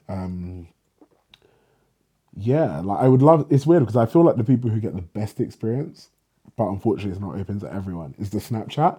But it's consciously not open to everyone in terms of. Understandably. My Snapchat's private, so if I don't follow you, you can't see nothing. And for me, it's a decision where I just like that freedom to be able to say what I want. Like, if I want to chat shit about a meeting that went bad, I can do it. I don't do that on Twitter. I don't do it on Instagram. And I don't use Insta stories, for example, because I'm like, I don't want to have to think about having to filter stuff, and it's nice to have my separate places. But yeah, those are the best ways to follow me. But the mailing list, at least if you want the most official version, the mailing list is the best. Pardon me. I think the only stress about that is that for some reason, these spam filters don't like Creative Blue Balls. Oh, I'm going to send you a guide. Please do. Just mad, because even as I was saying it, I was like, why have I never asked Shirag about this? Because Shirag must know. There's basically, I'll send you this like email marketing guide, which basically tells you what triggers the filters. What to avoid and what tends just to kind of have dropped a young little gem into the episode itself is that one thing that particularly Google Mail accounts pick up on is the excessive. And it's funny you say that because I use Google Mail personally, and the reason why I picked Google Mail from day one was because I knew the spam filter was so good. Yeah. But to my detriment now as a business owner. And I think the reason for that is excessive use of links and excessive use of graphics. Yeah. Basically, you need to normalize your emails as best as you can because anything. Do you know what I'm going to do now? Before I send anything, I'm just going to send it to you and be like, bro, what's not working? Yeah. And I think there's a website which actually grades the spam. That's dope. I'll try to find it. But basically, it was a guy that I came across, but I'll try to send it to you. Yeah. But for a lot of those that are doing digital marketing, and doing email marketing, you know, different email providers have different spam thresholds. Yeah. So definitely do that. But that's on a tangent. But Yeah. yeah, follow Abe. Abe is legend. Creative Blue Balls.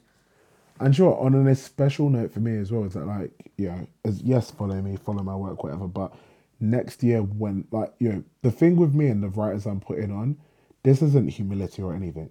I think they're all better writers than me. Like, I'm even going to drop some names, like Ifri Frederick, who got, a lot of people who are listening probably won't know anything about this award, but she got shortlisted for an award called the Verity Bargate, which is Soho Theatre.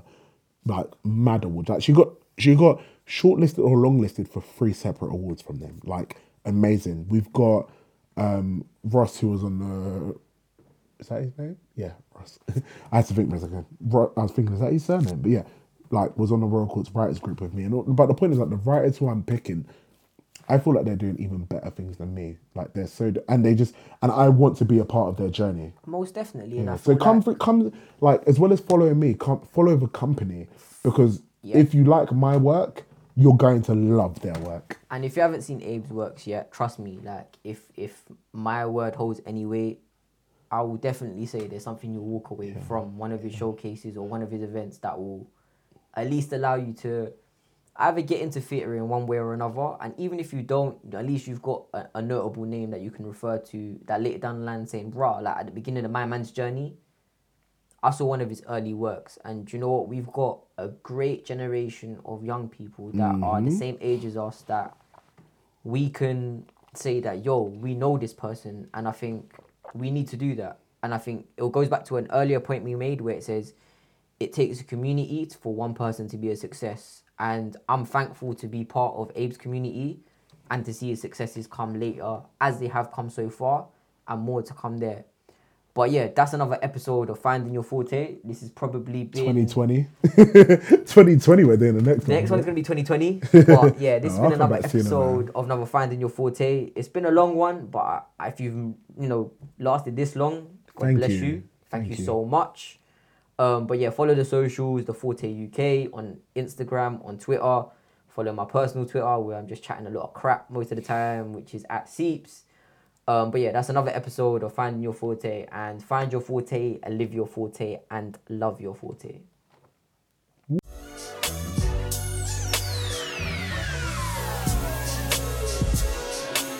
Find your forte. Live your forte.